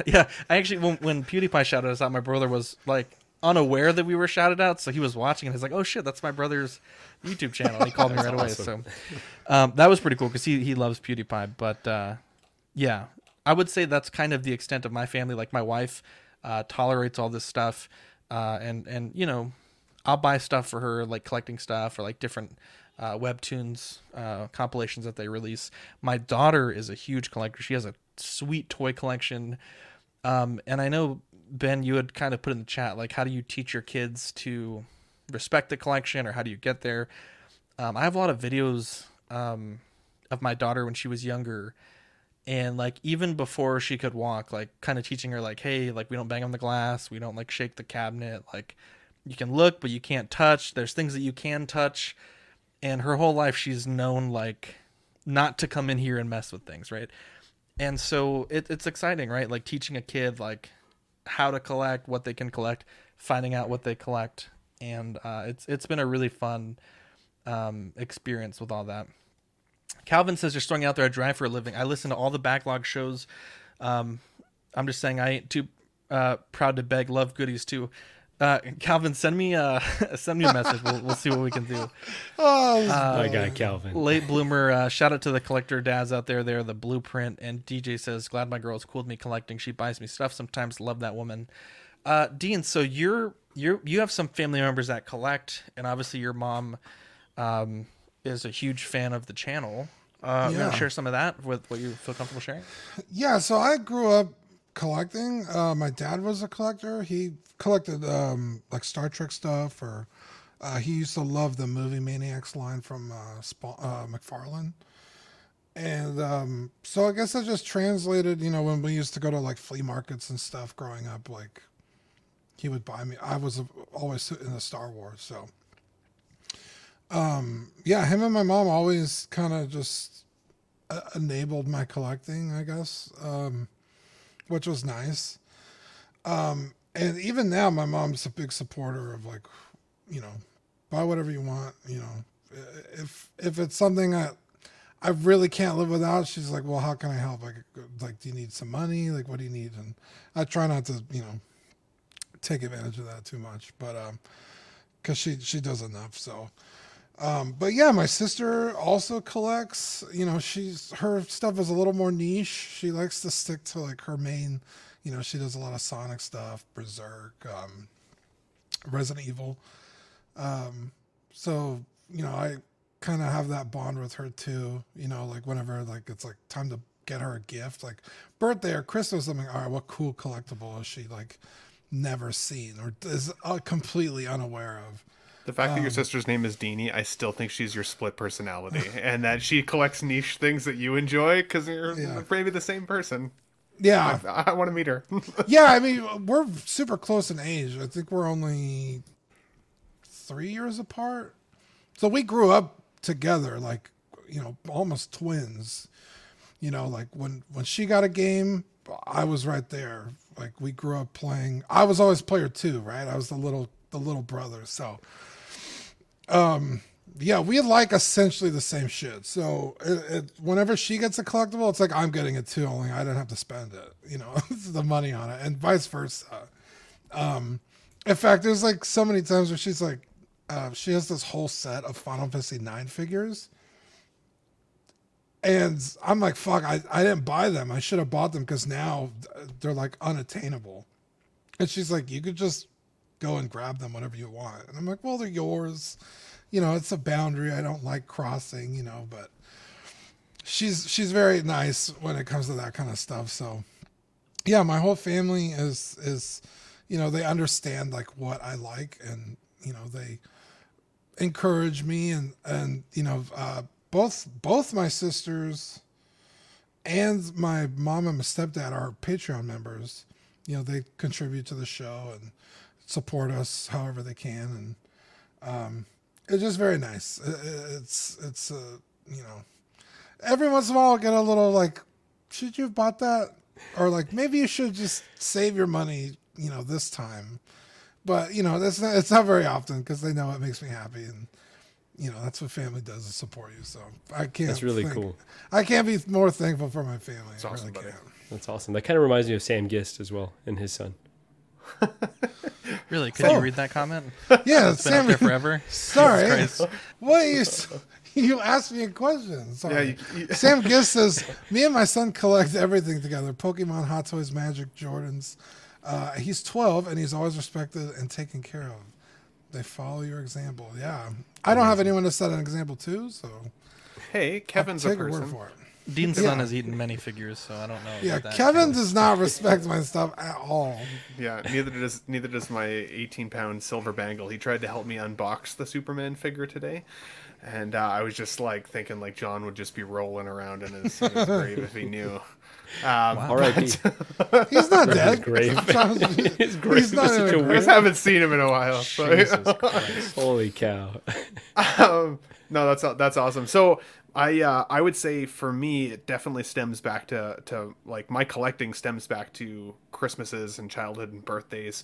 When I was younger, all I wanted was action figures, right, for Christmases and birthdays and stuff. And I'd have certain grandparents and parents that would, because I came from a split family, so I'd have the parents that would buy me the the turtlenecks and the socks and the underwear and stuff. And my mom would always stock me up at Christmas time with figures. Going back to like the old Power Rangers figures and like the diamond shaped boxes. I had freaking every Ninja Turtle you could find back then. She even used to buy boxes of Shreddies, like the cereal Shreddies, for the Ninja Turtle rings that were inside. They were like collectible rubber Ninja Turtle rings. She's like, I must have eaten 40 boxes of Shreddies just trying to get you the whole freaking lineup of these rings, right? So that definitely got me started, and then I continued to collect slightly as I got older, and then I got out of collecting a little bit during university days because obviously bachelor living, you're just trying to pay your rent and all the things. So I had a lot of my old school toys actually like stashed at my mom's house back in a different province here in Canada that I didn't get until I finished university and got my house out here out west. And I went back to visit, and I got all of my old toys back, which was cool. I actually got a video on the Ben Thomas Show of me going through some of the memory box items, if you guys are curious what was in there. But Star Trek, Batman, Ninja Turtles, you name it, it's in there. So, but then in the last year, I've been streaming with you guys quite a lot, and she'd known that I was kind of getting into Hot Toys collecting a few years ago, because I'd had my Batman since, I think, 2010. And she thought they were cool, but didn't necessarily understand the significance of them to me. I don't think she recognized that it was the next evolution of collecting action figures and figures just in general.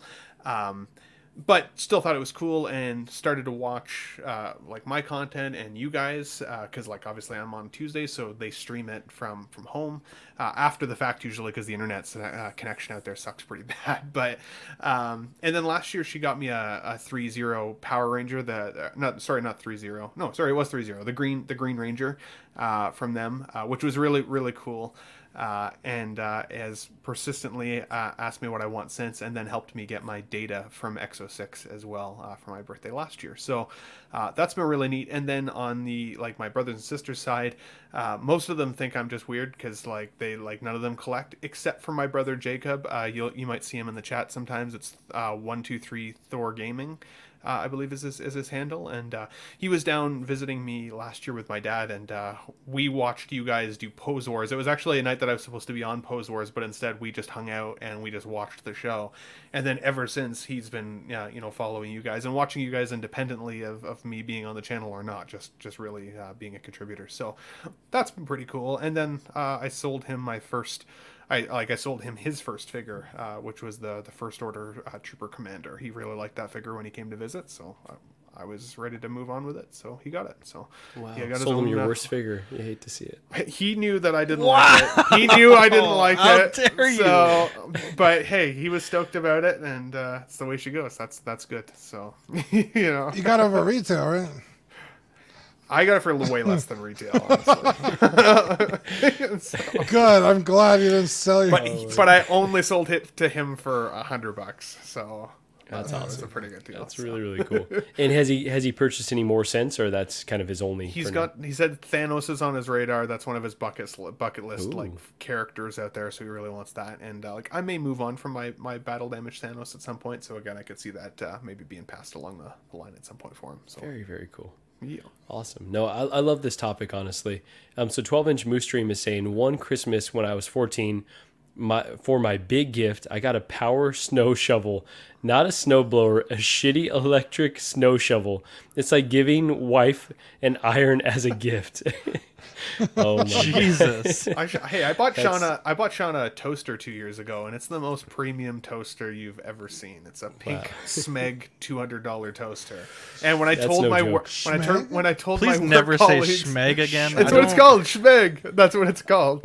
And when I told my work colleagues that's what I bought her, they were like, "Ooh, like you are going to be single tomorrow." Smeg, not Schmeg. Smeg. It's a premium toaster. So Vintage Rebellion is saying, did you want me to read that? Bring back 1/12 Pose Wars. Yeah. No. Okay, I guess not. It's not happening. So no, I love this topic. It's funny, like growing up, you try to become like your parents in a lot of ways and then distance yourself from the stuff that you don't like about them in a lot of respects as well. Well, my parents are like, they're hoarders. I think that's the nicest way that I could put it. Not very nice way. But they collect things as well. But they have so much stuff. Like they go garage sailing, they go antiquing, go to flea markets. They've got so much stuff. So growing up, like the collecting thing was totally normal to me. So I've talked about before on this channel and on my channel how my dad and I collected starting lineups. He waited in line at Toys R Us to get me Power Rangers figures, and like we would go on hunts for all types of figures, X-Men figures, and so he really got me into collecting. My mom collects something called lady head vases, and so most people have probably never heard of this. They're absolutely horrifying. They are vases for flowers that are women's heads, and they have like some celebrities. They've got like Jacqueline Onassis, and some of these go for hundreds of dollars. Like it's a weird hobby.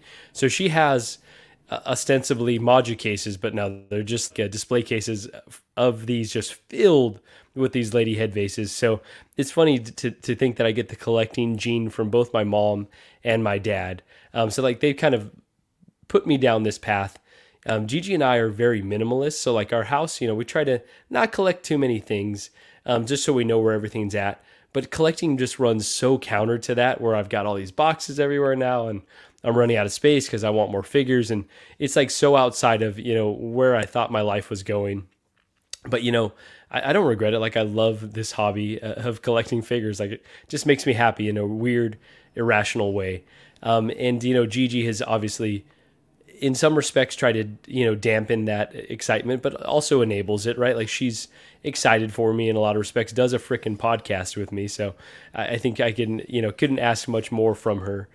So yeah, I think this is a very family centric hobby that I've got. My parents don't understand it now though. They're like, "You spent how much on this?" I'm like, "Mom, you spent $200 on a Jacqueline Onassis head to put flowers in. Like, where's the disconnect here?" But there's always got to be some hypocrisy when your parents talk to you. So yeah, no, it's just funny to see, where I've inherited this from and where I'm going now. And I guess the future may tell if I ever slow down or if this collecting kind of self-corrects, because my parents never slowed down, and now I see where they're at, and they just got all this shit that they can't necessarily manage. So not where I want to go, but to each their own, I guess. You unlocked like a weird core memory for me, and actually Vintage Rebellion podcast mentioned it as well. My mom used to collect Royal Daltons back in the day. Royal as well. Daltons, what is Royal this? Dalton. I think they're made of porcelain, but they're essentially little ladies in like some level of like really fancy dress outfit. Oh. And they're really fancy, and they were super collectible back in the day. But they looked similar to kind of what you showed with those head vases, just like more like a figure format sort of thing. The full on thing. And then 12-inch Moose says, Ben Thomas Show, hope you also gave her jewelry or something personal. That was the year that I got her a pink toaster as well as a pink hand beater. A Schmeg toaster? A Schmeg toaster and a pink Who the fuck KitchenAid greenlit that name? It's Smeg. It's SMEG. I know, but it's too close to other words. I got you some Schmeg, Mom. And what is it? Well, I don't know. They don't have Schmeg in Canada, I guess. I don't know what you're talking about. So, no, you have it. You have. Ben probably got some brewing right now. Oh, God. Oh, my. What is the other thing you're saying? A what? A pink hand beater. Thing. Oh, hand beater. Okay, like, I thought I did hear it right. Yeah, like you beat eggs with it and shit. Oh, make muffins. How do you beat the eggs, Ben? A hand beater? Yeah, you know what I'm talking about. What do you call it? How do you beat the eggs, Ben? Show us. It's like. I should call her. Jesus, Ben. Don't worry about it. Poor Shauna. Hey, no poor Shauna. Today is our 5-year anniversary. Okay. Oh, congratulations! And you're here. I wouldn't have been here for 5 years. So I last night, it was like midnight. I'm like looking at my Superman. I'm unboxing them and stuff, and I'm like, shit. It's April 25th. I missed our 5-year anniversary, and she just went to bed. She didn't say anything. So I'm like, oh no, like I fucked up, right? So I finished unboxing my figure because like she's already in bed at that point, and I realized that today was actually April 25th. So I sent her some flowers to her workplace, which was cool. First time I've ever sent flowers to her work for her. She got home. She was like, yeah, I totally forgot it was our 5-year anniversary. I was like, well, that's 1 point for a future time where I might forget, I suppose. But yeah, no chocolate or anything for this guy. You hate to see it. Only a hand beater. Only a hand beater and some smegma. Anyways, let's. Are we good here? God. Oh, we're great. Thanks everybody. So Ben had a question. We'll just kind of touch on this quickly. I'm full of questions. A lot of answers too. Full of Schmeg too. Should Hot Toys continue with statue type figures? Now, obviously, they have the Power Pose line and Toy Cartel. I have the first 2 made. I just need to get the last 2 made, and then I can ship those out. Should Hot Toys continue with the statue type figures? Now, again, they have Power Pose already, but I kind of don't hate it. I think it's for specific iconic poses, I actually don't mind it. Obviously, this release is quite expensive because of everything that it comes with, but I wouldn't mind seeing more Power Pose figures. I know, like specifically for Iron Man, there's a few iconic poses that Hot Toys figures can get into, but they kind of struggle, like the ground and pound pose. I wouldn't mind seeing more stuff like that. Yeah, I don't know off the top of my head specifically the figures I would like, but I certainly wouldn't mind seeing them do more of them. I know outside of this, the last one that we got was the King Shark. I think that one turned out great. A character that doesn't need a ton of articulation, a character that adding that articulation would really hinder the sculpt. I don't think it's a bad idea. And I'm curious, Dean, if you can think of any character examples that might work well in this format. Yeah, I think this is a perfect candidate for that. Someone like a Tony Stark, anybody that has like a suit that, the figure really, the highlight is the suited figure, right?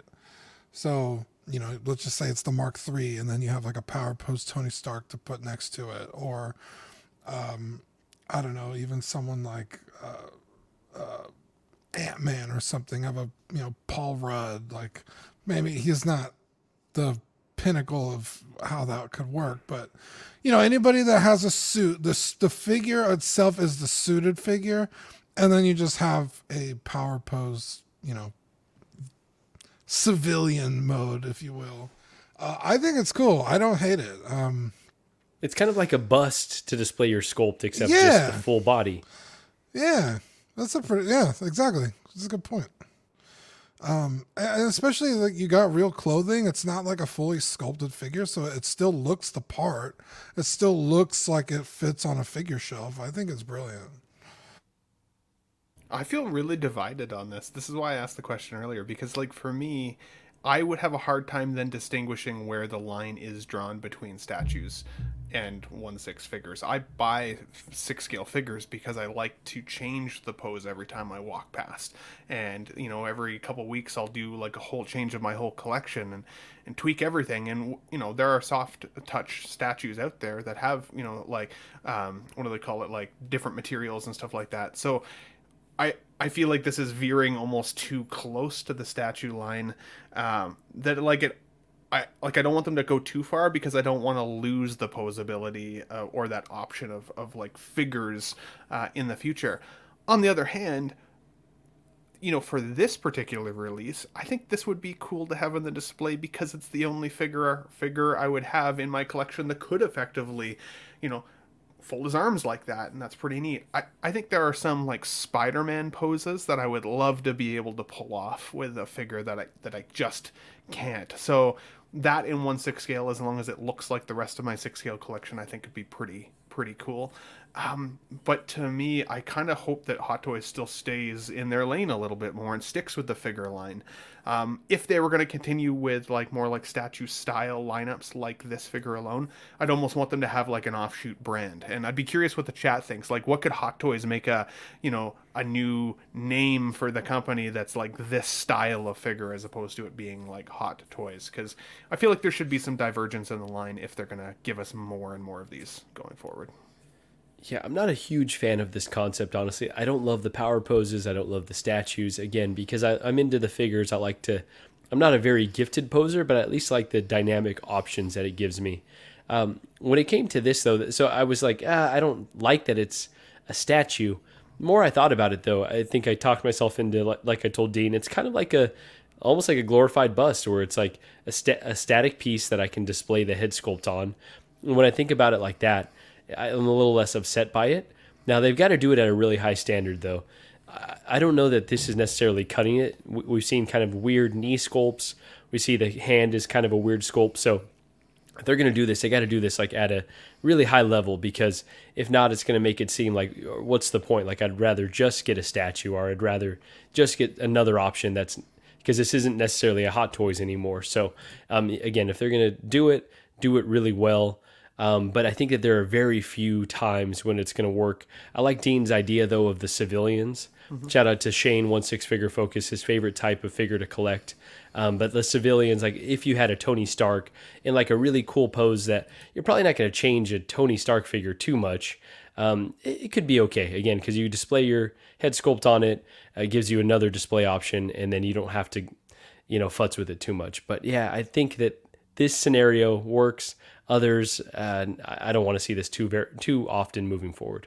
I'm surprised I don't like it more, though, because like for me, like I don't do crazy dynamic poses in my display either. I'm kind of like you, Marco, that have like, like figure posing in the sense of like, or character poses like we've talked about in the past, where like they don't have to be crazy dynamic to still have a lot of presence. And I think it's Sam Gist that said like this is pretty, like this is going to be pretty rare if this is one of the only types of this figure that they do. At the same time, I think I'd get bored of it. I think if after a while I couldn't change it up at all, like that's just the way it's going to look, I think I'd get bored of it and want to move it on. It would have to be a very specific character. And, Jim Short's Bruce Wayne isn't necessarily the guy for me. What would be a really cool example? So DJ is saying Namor in his open arm pose and his Mayan getup. That's pretty cool. Okay. But that kind of got me thinking, like a Black Panther, if we got a T'Challa kind of sitting on the throne as a cool accessory to the throne that you could display your head sculpt and then have your Black Panther, with the full suit. Something like that could work really well. Absolutely agreed. Ben, you're on mute, bud. I said 100%, but then I clicked off. Yeah. Let's, if everyone's good here, we'll move on to the hot seat finale for the month of April. We all good here to go on? Okay. Yeast. Do it. My seat's a little cold at the moment, so. All right. So looking at the points here, Dean the Dream Martin with 7 points, Marco with 7 points, Ben with 3 points. Let me take that banner off so we can see what's going on here. We have Wasn't two I categories. up points last time? I think you docked me at like 1,000 points. I thought I had 1,300 points. I'm pretty sure I had 1,300 points. Yeah, that was last We're gonna have finale. to check the tape. That was last finale. I don't know about that. Points. I think Dean, I think Ben should lose a few points for intimating that I would enjoy Blue Beetle as well. So let's put him at negative. You will like Blue Beetle. So I will, but that's not the point. Let's go through the categories here. We have Star Wars prequels. These are in varying levels of difficulty, with 100 being the easier questions, 500 being, the harder questions. It's a balancing act trying to find the difficulty because we don't do this too often. Starts with the letter Q, so all your answers, if they don't begin with the letter Q, they are incorrect. I want to say that again. If you think you know the answer and it doesn't start with the letter Q, it is incorrect. One of us is still going to guess something without a Q. It's only one question? That's the double Jeopardy. So you have the full starts with the letter Q here, and then I see. Okay, the double. I see it. Yeah. Okay. So, Dean, at 700 points, you do have the first choice. Again, we're doing private chat periods, and we'll do some writing for the final question. I would encourage everyone, in the name of fairness, to not look at the listener chat. If you're watching and you want to play with us, please feel free to comment. But again, you'll be pressing a period to claim your spot. Dean, you have 10 questions to choose from. Actually, Dean and Marco are tied, but I'll do seniority here. Dean, which do you want to pick? Let's do Star Wars prequels for 100. Star Wars prequels for 100. And again, you do not have the right to answer this first. You must put a period to answer the question. Yeah. What is the name of the planet where the Jedi Temple is located?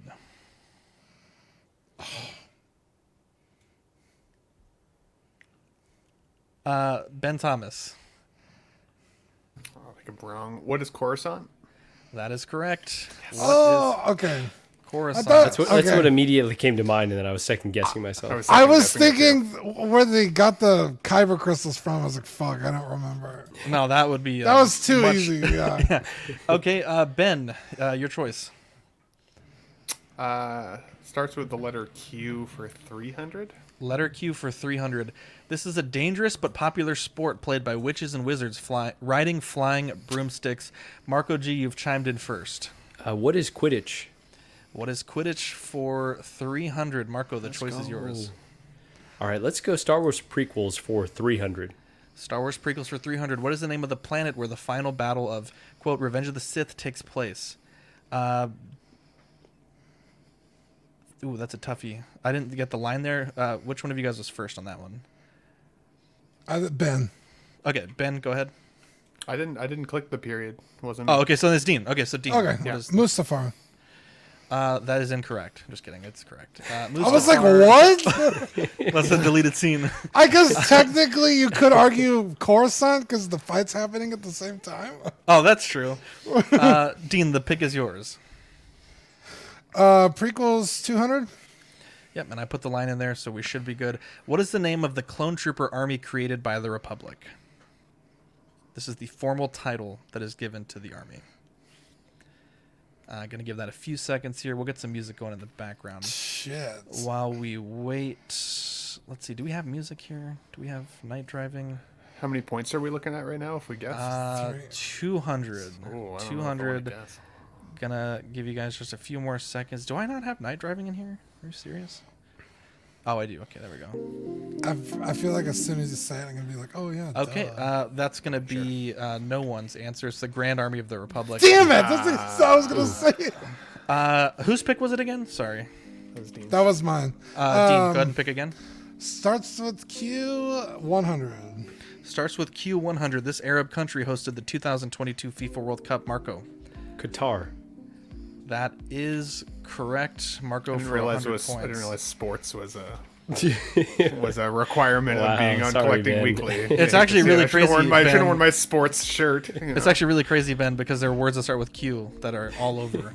I think there's actually a second sports question. Marco, the choice is yours. Let's go. Starts with Q for 200.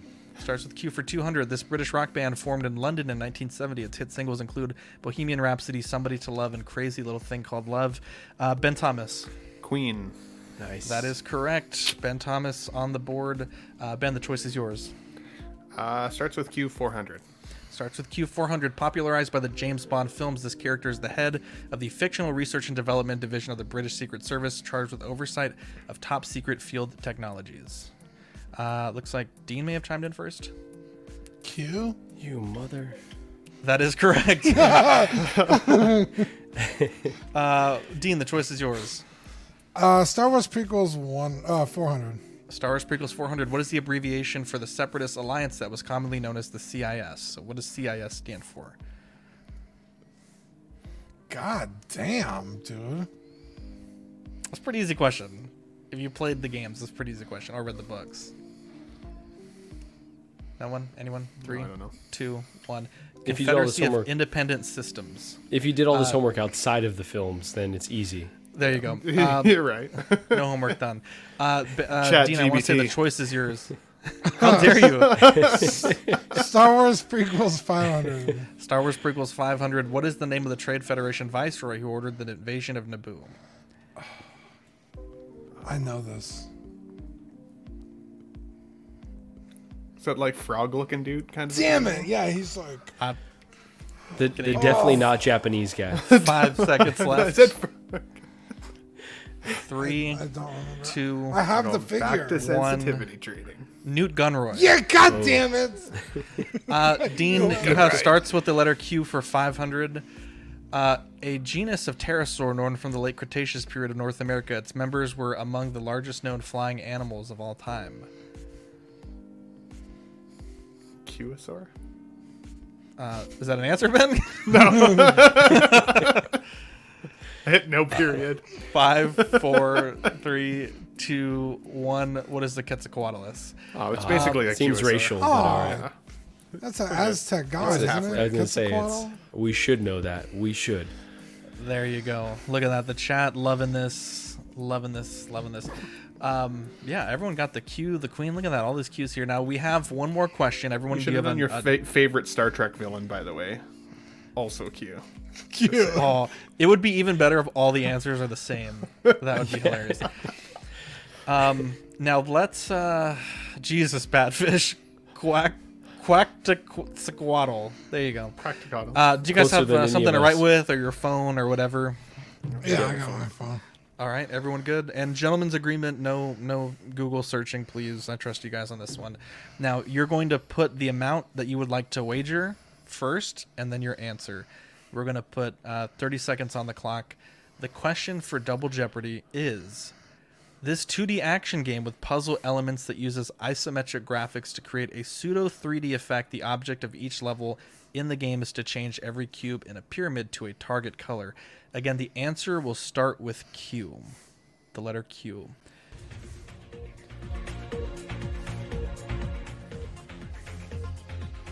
And I'll give you a hint, this is a retro game.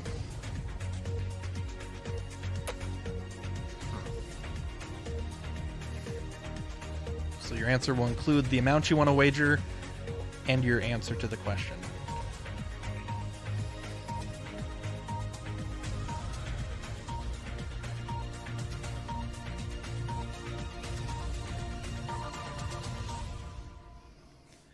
All right, gentlemen. Dean, how much did you want to wager, and what is your answer? 0, no idea. All right, Marco, what is your answer, and how much did you want to wager? I wagered 500 in Qbert. All right, Ben, what is your answer? 0 with quick nut to swallow.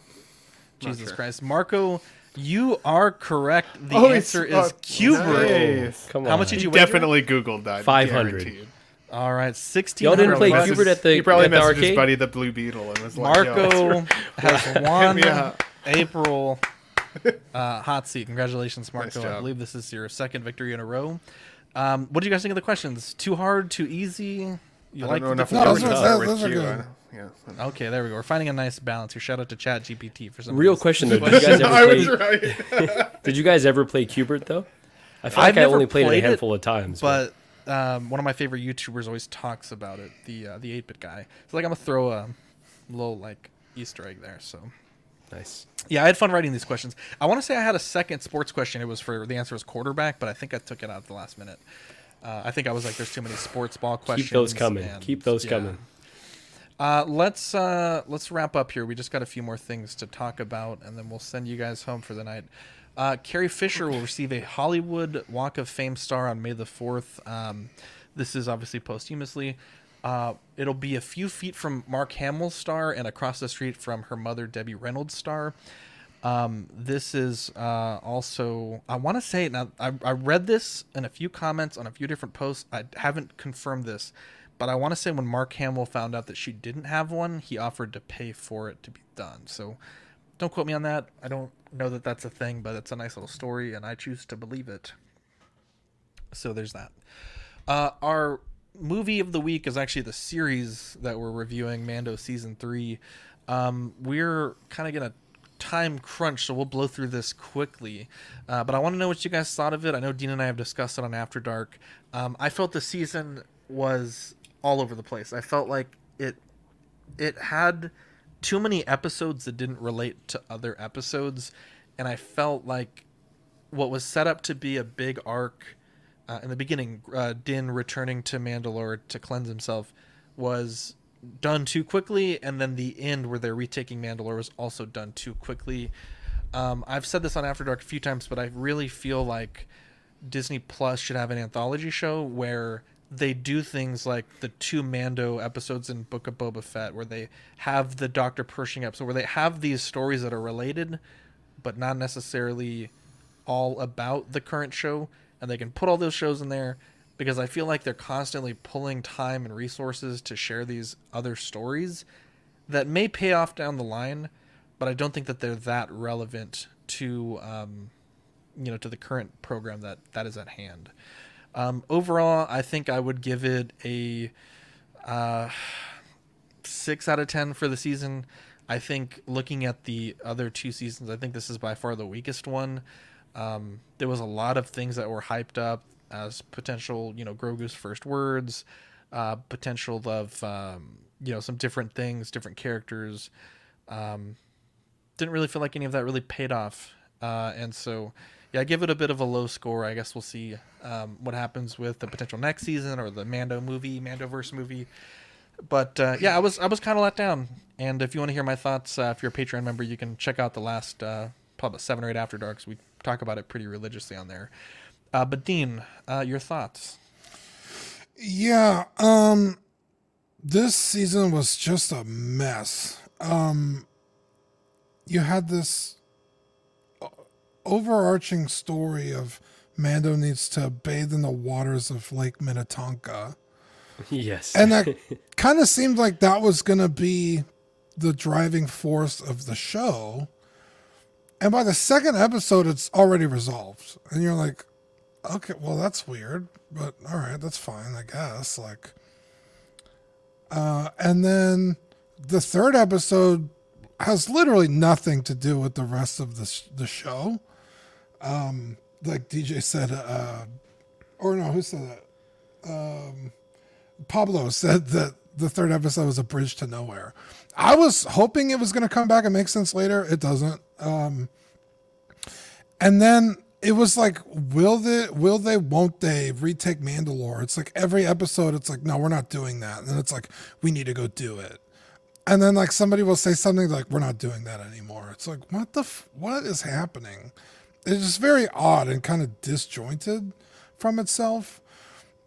And then when you finally get to the bad guy who is, Gideon again, it's like, okay, so Grogu was supposed to be with Luke for like anywhere from a year to 2.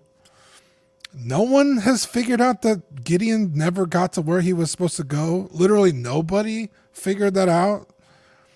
Because it's like almost like an after credit scene where like, oh my God, Gideon never got, put to jail or whatever the fuck they were going to do with him. So it's like, okay, so Gideon's here, and then it's like, oh, we got to retake Mandalore, and then it like resolves it in an episode. It's like, what the fuck? Also, the whole bringing Grogu back literally had no effect on the show. Literally none. It was like, what was the point of bringing Grogu back? Because he's the best, and he just adds Like, awesomeness to the show. I think he's cute and it's fine, but it's like, it wasn't like, it was like if Grogu hadn't been here, none of this would have been possible. And like, maybe you could argue like, yeah, he saved Bo-Katan and Din Djarin's life at the very end with the Force, but it's like, they could have also just flown out of the way. But it's also like fire has been proven not to be effective against Beskar, so it's like, did he really save their lives at the end? Yeah, because and then it's like, but did Gideon really die then? Because he also made no attempt at fleeing. He was just like, as like the fucking ship came crash. It was fucking stupid, honestly. Yeah, this season was an actual train wreck. For how good the first 2 seasons are, this one was just a nightmare to watch, honestly. Zach, and you said you gave it a 6. I meant like the episodes that were fun to watch, I would still give it like a 4, because it's like, you know, to what end? It's just like eye candy. Like it's got to have more substance. It was very disappointing. It's a hard take. Love to see it. Yeah. Tough nut. So I'll start with the things that I liked, I think, most about the season first. I liked Bo-Katan's role in the series for the most part, or in the season. I thought she was pretty badass. I liked some of her character arc. It inspired me to get the Bo-Katan figure. She's so fucking cool, and I love the figure. So I was down with that storyline. I thought she did a really good job, and Katie Sackhoff is a badass. Let's be honest. The visuals of the season were still really good. I loved seeing what they can do with Star Wars content, especially the last 2 episodes. Some of those fight scenes, you know, crashing that ship into the base, looked really, really cool. I liked that they gave, you know, at least a little bit more meat on the bone in the last 2 episodes. That, you know, they made the journey of the season feel like it made at least more of a difference to me than up to that point.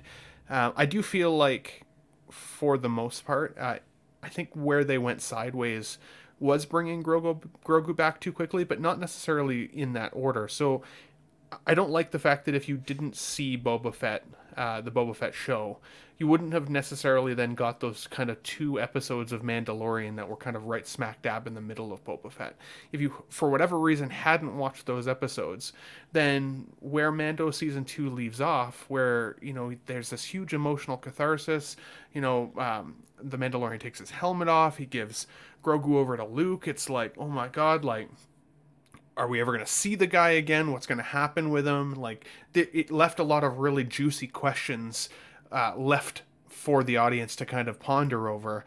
But then those 2 episodes of Boba Fett kind of dialed it back really quickly. And then by the time, you know, on the calendar 3 years later, we get this Mando season, then I feel like a lot of that, like that meat, that excitement for those questions to be answered had been diminished already, and it was left to, okay, well, we need to find another adventure then for these guys to go on.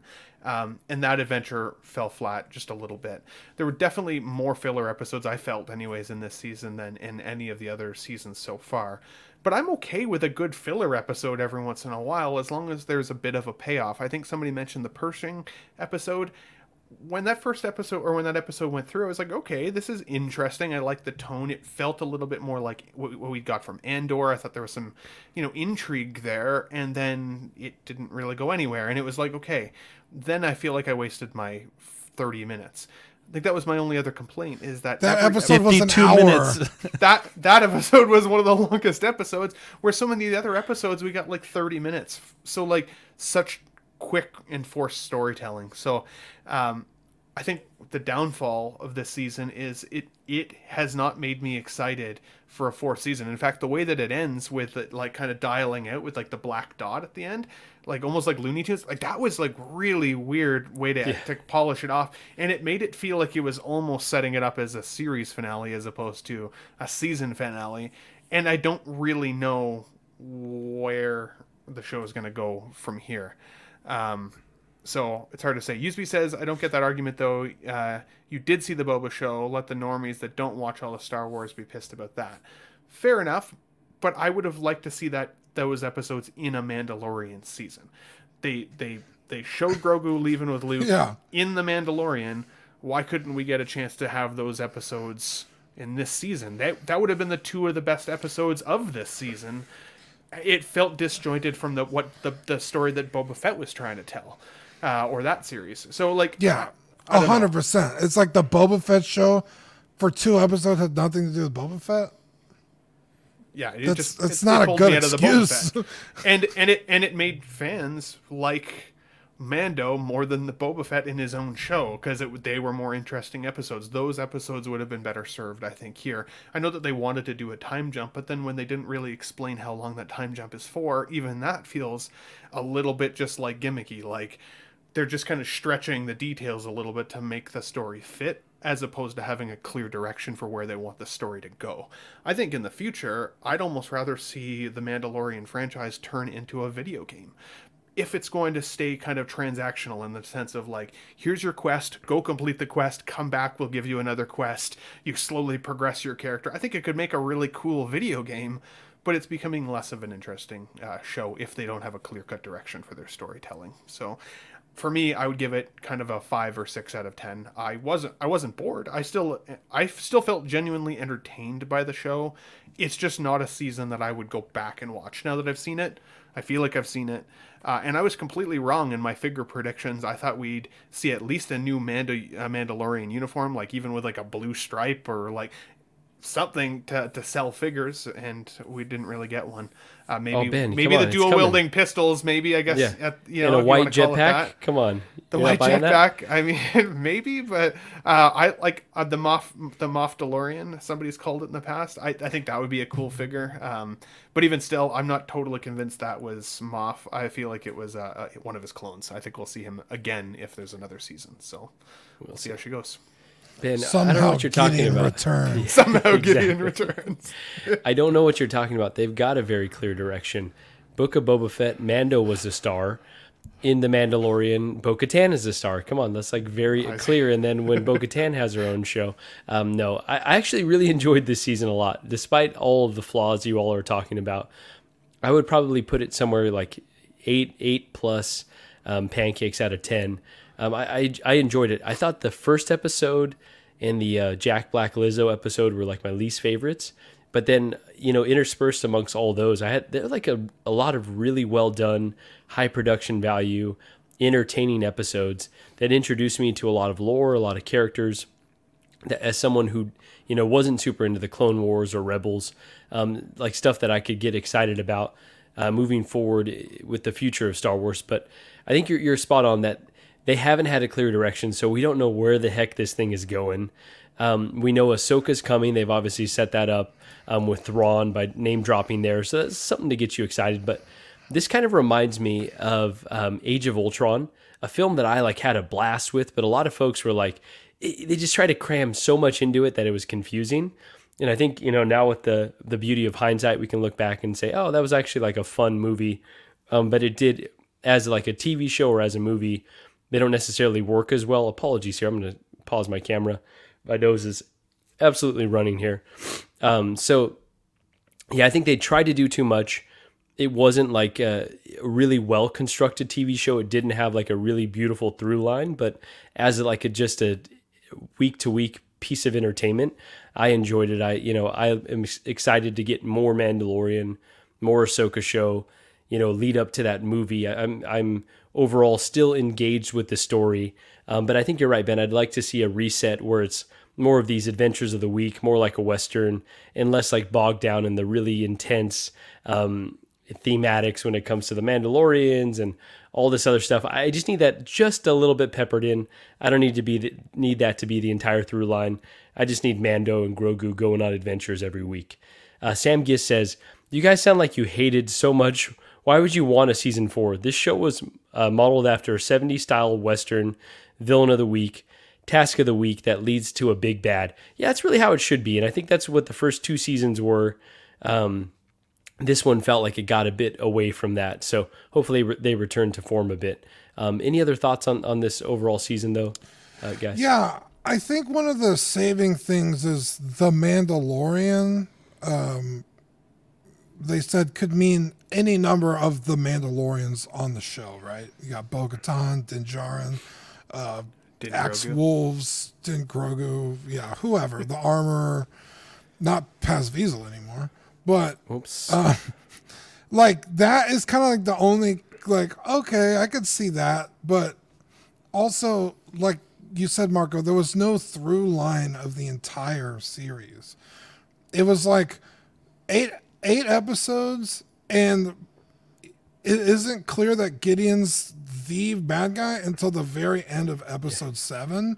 Then they come into contact with him at the end of episode 8, and then episode 9 they kill him. It's like the through line really was Bo-Katan's, redemption, and the Mandalorians kind of being saved, and then being, Noah leading them through the desert, Moses, Noah. Whoops, I'm getting my biblical references mixed up there. Go back to as a Latino, you can't do that. Whoops, bro. Can't do it. Hope Griselda, hope Gigi's mom isn't watching. But anyways, go ahead, Dean. Oh, I loved all the Bo-Katan stuff. I think you're 100% right. I think this season was definitely centered more around Bo-Katan, which again just kind of brings up. Well, then why the fuck did you bring Grogu back and focus on all this other shit? It's like, yeah, it was so odd. It was just like I said, it felt very disjointed.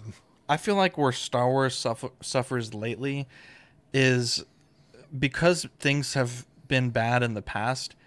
Everything now going forward has to suffer through setting up those things that would lead to the things that we don't like. And so, like, the initial premise of the show, I think, was different than what we got, but I really enjoyed the season 1, season 2 aspect, right? It had enough filler versus plot, and it felt good, right? And this season, I think the ratio was off. I think even the filler episodes weren't that great. Like, I honestly think that the Ice Planet is, like, one of my favorite episodes. It's a filler episode, very self-contained, but it has a great plot, and it shows some character growth, and it also, does a small amount to progress the story. I think it's the perfect filler episode. I felt like in this show, the filler episodes didn't have that excitement for me, and the characters didn't show that growth that we've seen in seasons 1 and 2. Dean has made a great point on After Dark, but it's like there was a point in the Lizzo and Jack Black episode where Din had this chance to really show a tremendous amount of character growth in the droid bar, and he completely misses the opportunity. And I think if that episode had even just made that one small change, I think it would have made the whole episode and much better, and Din's character arc much, much better. The fact that he can now trust a droid after he's been basically lusting for this IG unit all season to say, hey, these droids just want to work. They want to be a productive part of society. And that would have been a huge character moment for him. Instead, he's like, nah, fuck those droids. I'm going to go. I don't trust Abuse them. them. Yeah. So, I don't know. I just felt like there were some things that missed it for me. Go ahead, Dean. Oh, I was going to say, I think when you get into the minutia of like filler with purpose, and then purpose-driven episodes, I think you could even look at something that was airing back-to-back with Mando, which was the new season of Bad Batch. There's a lot of filler in it that's not necessarily great, but it's character development. You kind of see, where these guys are at mentally, where their heads are at, growing as not just clones, but now as people in a regular society. But you also have 16 episodes to do it, or 15 episodes. So it's like, I don't mind the filler as much when you have a much longer time to tell the story. But when you're 8 30-minute episodes, something's got to give. And I wonder how much of this, what we're feeling, is them modeling a show around a guy with a helmet on and a baby who doesn't speak that really, progresses very slowly. It's like there's only so much progression that can happen with those two characters, outside of like what they're affecting in the world around them. So that could be some of what we're feeling. To answer Sam's question, though, like if we hated it so much, would we want a season 4? I would say yes. There's lots of television shows that I've watched in my lifetime where there's a season of that show that I don't love, but then it ends up coming back and being still a banger show. So, like, one bad season to me doesn't necessarily make or break my desire to watch more Mandalorian. I hope that they hear some of these comments. But Usby also says here, this season was about world building for the bigger things to come, and then got Din and Grogu back and going on adventures. It's also got the Mandalorian back together for an incoming Thrawn threat. I think Star Wars in general, not even just The Mandalorian, had shot themselves in the foot a little bit with the sequel trilogy, though, because now we kind of already know that somehow Palpatine returns in the future and he's still the big bad. Like, if Thrawn is such a threat, then what happens to him? Why is he not really existent in the sequel universe? So, like, it's hard to have an emotional connection to some of the story choices that they can even make because we already kind of know what the future holds. That's a challenge, though. That's something that Star Wars did to themselves a little bit. So I still think that there can be some wonderful content within there, but I don't know if it'll have the same connection for me that it otherwise would when I don't know the future. Let's I did forget to mention this earlier, but we did have a community question tonight, and it'll probably run a little bit long tonight, so my apologies. My question was, give me a show that you said you would never watch, but once you did, you really enjoyed it. So I don't particularly like Seth MacFarlane's sense of humor. I used to watch Family Guy a little bit, but it became so incredibly repetitive and just not funny to me. And I know, like, my dad, my brothers really liked it, so it was always on, and I never really could get into it. And I want to say it was just recently, I think it was on Bob Dylan or Doc Smizzle's Facebook. I guess Galaxy Quest, the movie, is getting a TV show, and someone commented, "Isn't that the Orville?" And I was like, huh. I love Galaxy Quest, one of my favorite movies of all time. Not really, but it's a really good movie. And I was like, you know what? Disney Plus, the Orville, sure, I'll give it a go. Like, worst case, I waste an hour, 40 minutes, whatever. Bro, I can't put the show down. Every single episode has been thought-provoking. Every episode has, like, because I'm kind of watching it throughout whenever... Oh, so Jason Nelson, thanks. Look at that, Jason Nelson, what a guy. Even the episodes that aren't super great, there's a few that I didn't like. The way that I watch it, just with my own schedule, is like, I'll start it, and then I'll kind of finish it a few hours later. So usually at the halfway point of the episode, I'm like, damn, like they're in a pickle. I don't know how they're gonna get out of this one, and they do, and it makes you think. And what I like about it is not every episode has a happy ending. There's a sort of a mini arc that happens in the first. I think it's within the first 2 or 3 episodes, and there's some very thought-provoking ethics questions that are asked and answered. And it's just like, damn, that's a complex issue, and it didn't end on a positive note. But man, it's so good. It's such a good show. I can't recommend this enough. And let me read the listener comments, and then we'll get to what shows you guys have chosen. Bob Dylan says, I usually avoid cooking theme shows, but totally binges with the family. Is It Cake? Sean Locker says, that's a fun show, dude. It is a fun show. It's pretty fun. My wife, kids, and I all watched the series and ended up costing us a huge case afterwards because we all wanted some. Ian says 2 Girls, 1 Cup, of course. Arc 7 Fordo says Fordo, but for real, Severance on Apple TV was a show I never would have gotten into if it wasn't for my dad, and I'm so glad he introduced me to the show. Absolute Adam Scott banger. Is such a national treasure, and he does a great job leading the stellar cast. Definitely check this series out on Apple TV. And then Seamus says, my wife got me to the drama love shows Love is Blind and Too Hot to Handle. Fern says Supernatural, started watching it halfway through the series. It quickly became one of my all-time favorite shows. He also says Grey's Anatomy 2. Jeffrey says One Piece because the episode count was 1,000 plus. After a year, I'm on episode 905. Fantastic. Zach says, I've loved the Orville since it premiered when Star Trek was in the toilet. That was a beacon of hope. And I think this is Buck here. He says, Kuroko no Basket. First time I really watched a sports anime. Quite the experience. Now, I will say a lot of people have asked me to watch The Next Generation. Yes, that's what I was going to say.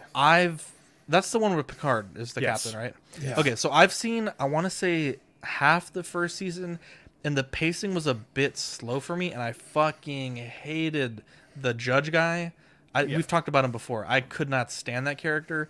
And then also it got removed from Netflix, so I've been meaning to go back to it because I think there's like 5 or 6 seasons of it. So I will finish that series when I can. Because kind of like what you said with that emotional roller coaster a little bit, not every episode ends on a good note, and there's a lot of episodes where it's like, damn, I really enjoyed made me that show. think.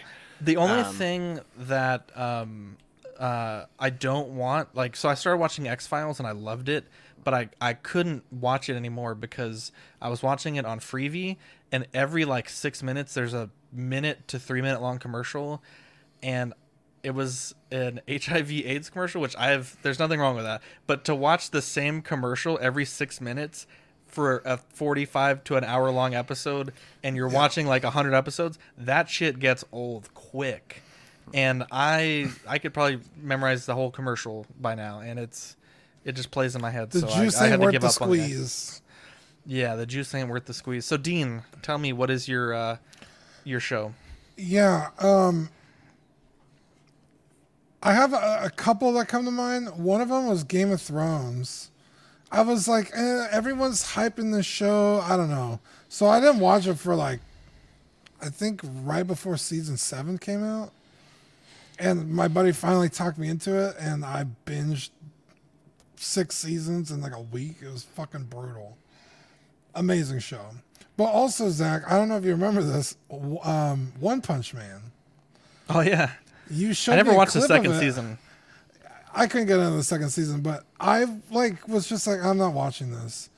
And you showed me a clip, and I was like, oh, that's actually hilarious. You were like, have you never seen the show? And I was like, no, it just never caught my attention. And you were like, bro, you have to watch it because it's fucking hilarious. And it was, and I loved every second of season 1. It was so good. And then currently, right now, My Hero Academia. I was like, it's just a shonen. I'm not going to, I'll skip it. And my cousin was like, bro, you have to watch. He's like, season 3? Once season 3 hits, it's just nonstop. And he's right. It's amazing. So, yeah, those are just a couple. It's usually anime.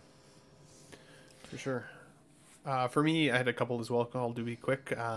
Boardwalk Empire was one that I got onto and I really enjoyed, as well as Peaky Blinders. That was a show. Oh my god! Yeah. Everybody was telling me how good it was, and I waited for forever to watch it, and then really enjoyed that. I could not get into it. I tried about like 3 months ago. I really enjoyed it. So got through it all. I couldn't get into the last season, or maybe it's the 4th season. I think it's the last one, the one that's on Netflix. I watched the opening scene, the first like 15 minutes, like 4 times, and I was like, the last scene was such a roller coaster. Like, I don't know if I can mentally go through it all again. Mm-hmm. I need to finish it though. Tommy Shelby's a fucking banger character. I'm super upset that the 1/6 figure of him is so expensive. Even Brain was like $400. I know. And then Trailer Park Boys. I used to really not love Trailer Park Dude, Boys. And Ben, 100%. For years, I was like, what is this Garbo show that keeps showing up on Netflix? Because it would always show up on the homepage. Yeah. One day I finally watched it, and I literally watched whole show. I think it was only like 4 or 5 seasons at the time. In a week. It's so good. Good. Zach Rainer was always like, dude, you got to watch Trailer Park Boys. I'm like, it's not my thing. He's like, dude, you have to. And then you guys talked me into it, and I was like, it's fucking brilliant. This show. The more you get to know the characters, it just becomes funnier and funnier the more you watch it. Yes. Shauna watches that show on repeat. Like, she'll be cooking, and she just has it on repeat in the background. So it's become part of our daily life. And then one last one is the cartoon Bob's Burgers. That was a show I had a bit of a hard time initially getting into, and now it's one of my favorite shows on TV. I love that show. So definitely worth the watch. Dang, yeah. Funny enough, Gigi loves Bob's Burgers. I'm not a big animation guy, And so I was like, I don't know, it's not necessarily for me. Yeah, it's a great show. Super pretty damn hilarious. The movie is really good too. Oh, we still need to watch the movie actually. It's actually really good. Yeah. So two shows. I was like, these are too stupid for me to get into. But Dave on FX. It's a show about Little Dicky. Incredibly well done. Like just a hilarious, artful, thoughtful show. If you haven't seen it, it's weird though. So if you like weird stuff, you could be really into Dave this. is fucking awesome, dude. Oh my God, Dave's so good. The new season, so good. Also, Workaholics was one that my friends were all about, and I saw like a part of an episode. I was like, I don't know, one of my all-time favorite shows. Yeah, Workaholics and Broad City. Oh, Broad City as well, actually. Broad City is the female equivalent of Workaholics. It's so fucking good, dude. I was like, nah, this show looks fucking stupid. And I don't even know why I started watching it. And I was like, this is brilliant. This show is so good. Broad City, incredible. Broad City, yeah. I think we watched one episode. I was like, that wasn't funny at all to me. After that, got so freaking good. Ben, Parks and Rec, you're right. All-time banger. All time. Pablo Meza said Yellowstone, 100%. I fucking I still haven't watched all of it in like one sitting. Interesting. Incredible. I haven't seen the new season yet, but that show's insanely good. And Cram is saying Dave is just a white version of Atlanta, and it doesn't even come close to the quality of Atlanta. First of all, I love Atlanta as well. I think the two could stand alone on their own, though. Like they're hip hop related, but I think that they're both incredible shows. Also, it's Always Sunny in Philadelphia. That was another one that I got onto, 100%. And I was like, fucking hilarious. For me, also Breaking Bad. I waited till it was over. I want to watch, and I watched all of it. Incredible. And like all the hype that show gets, 100% deserved. That show's incredible. I will say, I think Better Call Saul might be just as good, if not better, to me. Wow. Like, it's I like damn Breaking good. Bad, but I haven't seen it. Better Call Saul. Damn good. You know what's damn good, Dean? Our Patreon members. Yeah, our sweet 3 beautiful pillars made up of the angels. Here are their names. Ian Seavey, Renee Mendez, Eric Mariscal, Quinn Aguirre, King Louis, Mark Pearson, Paul Schreiber, Equan, Chris Valencerina, Ben Thomas, Chris Letty, David Jones, Sam Giss, Daminator, Joao Bretta, Thomas Clark, Eric Switzer, Six Guns Figs, Badfish, Toy Cartel, Sweet Danny Lee, Deanie Martin, Stephen Krapp, Big Ol' Fern, Caesar Marquin, Mark Phillips, Lisa Martin Bomansky, Rick DeGregorio, The Everyday Collector, Ricardo Valdez, Jose CZ, Erwin Azucena, The Illustrious Rainer, Alan Morgan, Tukathri Wa, Derek B., Arias Portillo, Mark Randolph, Alvin J., Jazz Carroll, Joe Ridley, Pablo Meza, D-Rock, Matt Clevenger, Seth Tucker, CC3PO, Scott Smith, Dalmaton, Jimmy James, Stephen Percha, Sean Usby, Scott Bradley, Steve and Maria Stanley, Eddie Manzanares, Louis Bennett, Chip Perrin, Jimmy Hernandez, Gigi the Judgmental, and Brenton Palmer. What a guy. Bunch of angels. Isn't it his birthday today? It is his birthday. Happy birthday, Brenton. Happy birthday, Brenton. Happy birthday, Brenton. 54 never looked so good, Brenton. You'd love to see it.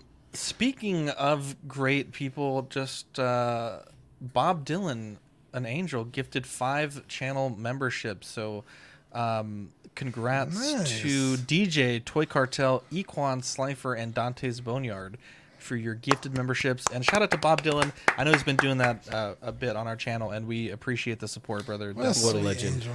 Definitely a nice thing.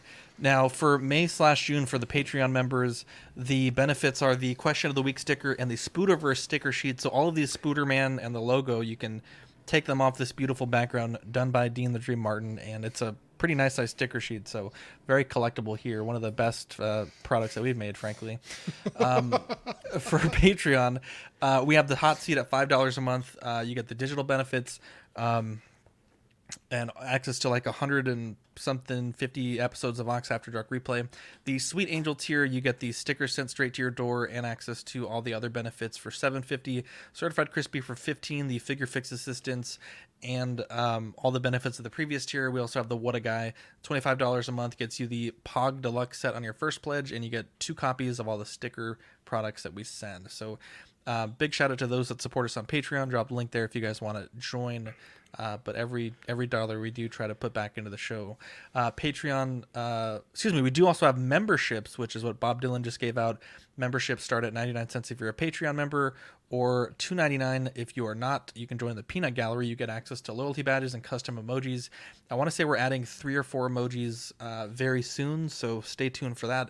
Here's a look at our channel members. We have Mojo Z78, Absolute Irwin, LV Avenger 702, OMFG Rick, S Beam, Andres IB, Daminator Sam Gist, Thomas Clark, Benjamin Hansen, Chris V, Big Ol' Fern, Cram, Alvin J, OG Fan, Mark Pearson, Ben Thomas, Paul Schreiber, Andrew Gibo, CC3PO, Carlito, CT603, Eddie Money Mendez, B-Chan, Fat Batman, Justin Sports Card Museum, Philip the Fool, Kinky Sphincter, Universal Key, Eclectic Collector, Tukatri, Single Songwriter, Jake, Zeke, Equan, The Everyday Collector, DJ, Toy Cartel, KJ Smith, Adrian Aguirre, Knight, Slifer, Baby Boy 562, Steffi, Mike Oxlong, Just Another Friday Night, Noble Young, 1/6 Figure Focus, Blue Beetle, and Gotham Cenobites.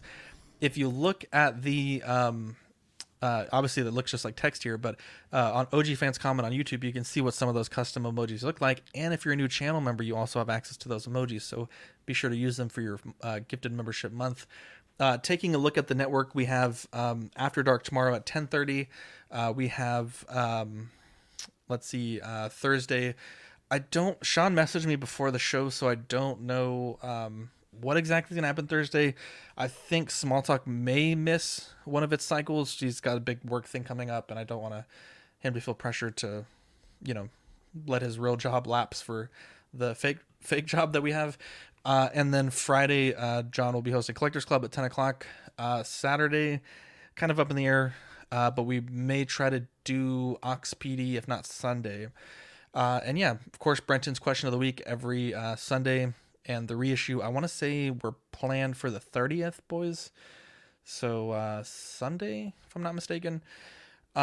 Real quick, I did want to mention one thing. So we had a talk with John this morning. We love John. He's been a tremendous host for us. So pretty much starting today, John will be taking a step back from Monday Night Live Unboxing and Tuesdays on Collecting Weekly.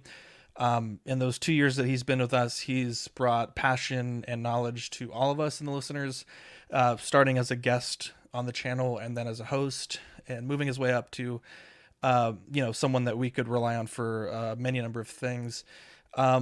So we appreciate all that he's done for Unboxing, Collecting Weekly on Tuesdays, and the network in general. But Club will still be Friday nights on Collecting Weekly.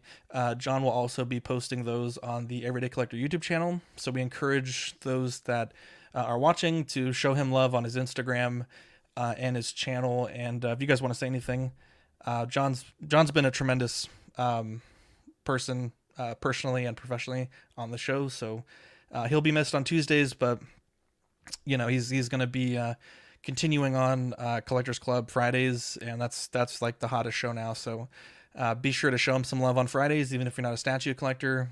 Throw him a jumbo. But yeah, Dean, Marco, Ben, if you guys want to say anything, we can. We have a few minutes for that. No, I think you said it well. Go show John some love at his channel at the Everyday Collector. Go ahead, Dean. Yeah.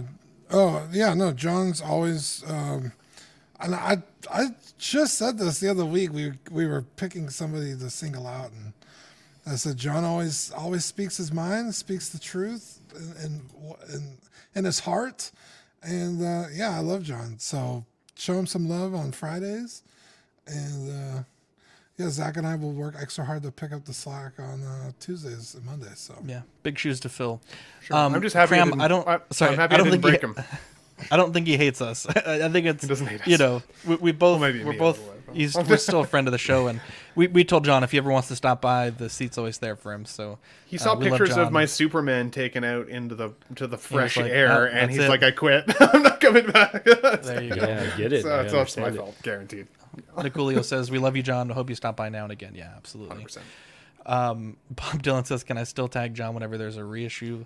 Absolutely. And it's John, it's hard to really state the success of this show or this channel without mentioning John, because looking back at it, he's been a regular on Tuesday for, it might actually be more than like just right over 2 years.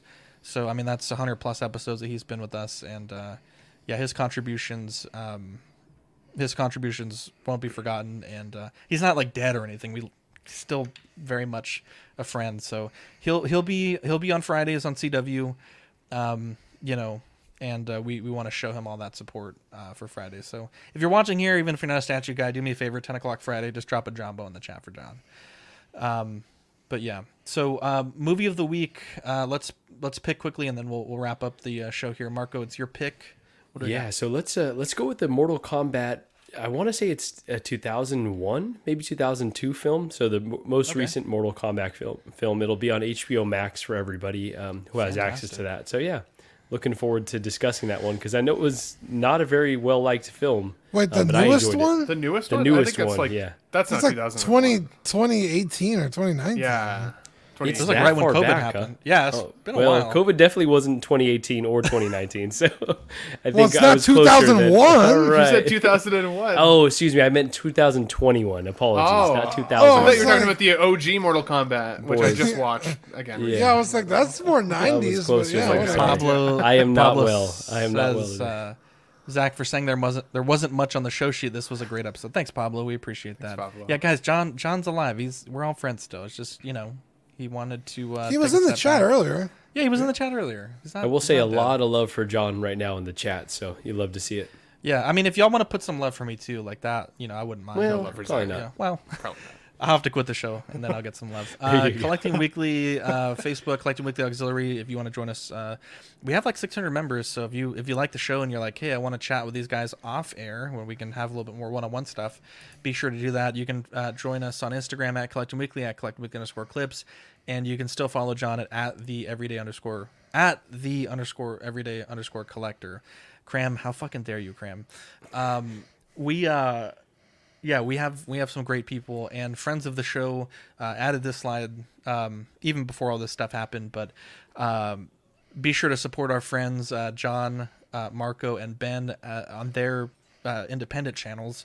I believe John is posting the Jeopardy that he does on Fridays as its own video, and then the current episodes of Clubs is also being posted on his channel. And then Marco does a lot of really fun stuff with LWO. All kinds of different things there, and then Ben is just always killing it. Marco, I think, is kind of hit or miss, but middling. Yeah, middling. There you go. So be sure to show support to the friends of the network. They're all wonderful, beautiful people.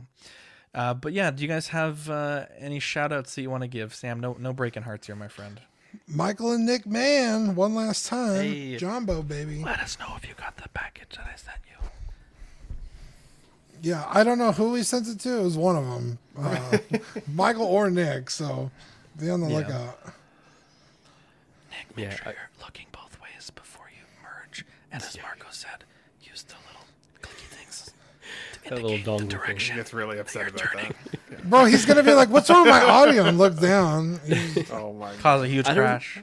I don't know if I hate or love Zach whispering like that. I gotta listen back to this. We did a little whisper. How dare you? How dare you? I have a beautiful whisper. I have a beautiful whisper. It was actually, it did something to me. I don't know if it was negative or positive. That's right. I will give a quick shout out to the sweet angel Danny Lee. Going to have lunch with him tomorrow. Gigi and I are. So it's what just a guy. yeah. It's just funny that you when I jumped on here, didn't expect to make friends like we have, and so it's just an awesome community. So shout out to Danny and the rest of the community. Cool. Michael Mann says it has not shown up yet. Okay. And shout out to John for hooking me up with my with one of my biggest grails of all time, I would say, for sure. There you go. 100%. I did want to give a shout out. There's been a lot of people that have been checking out Zach's Wonderland, ZACKS.Wonderland on Instagram, keeping me busy. I just started working on some 1/6 scale ARC Trooper blasters for Fordo this week. There's also I guess this is from Andor. I'm not quite sure what or whose blaster this is, but this is one of the blasters from Andor. I got like a bunch of packages sent out this week. I've been very busy printing, and it's exciting to be able to work with you guys on like dream projects that you have. And I'm not like charging like crazy amounts. Like it's there's people that are Etsy that are charging much, much more, but just enough to keep the printers going and kind of get me some experience with that. Sam Giss says, if you're going to send packages, send John to the show's Tuesday evenings. I don't know what that means. But yeah, big shout out to everyone that tuned in today. It was a very long episode. I apologize. It did run a little bit longer than normal, but we love you guys. And yeah, I'm Zach. I'm Dean. I'm Marco. And I'm Ben. We'll catch you guys on the next episode. Bye. Love you guys.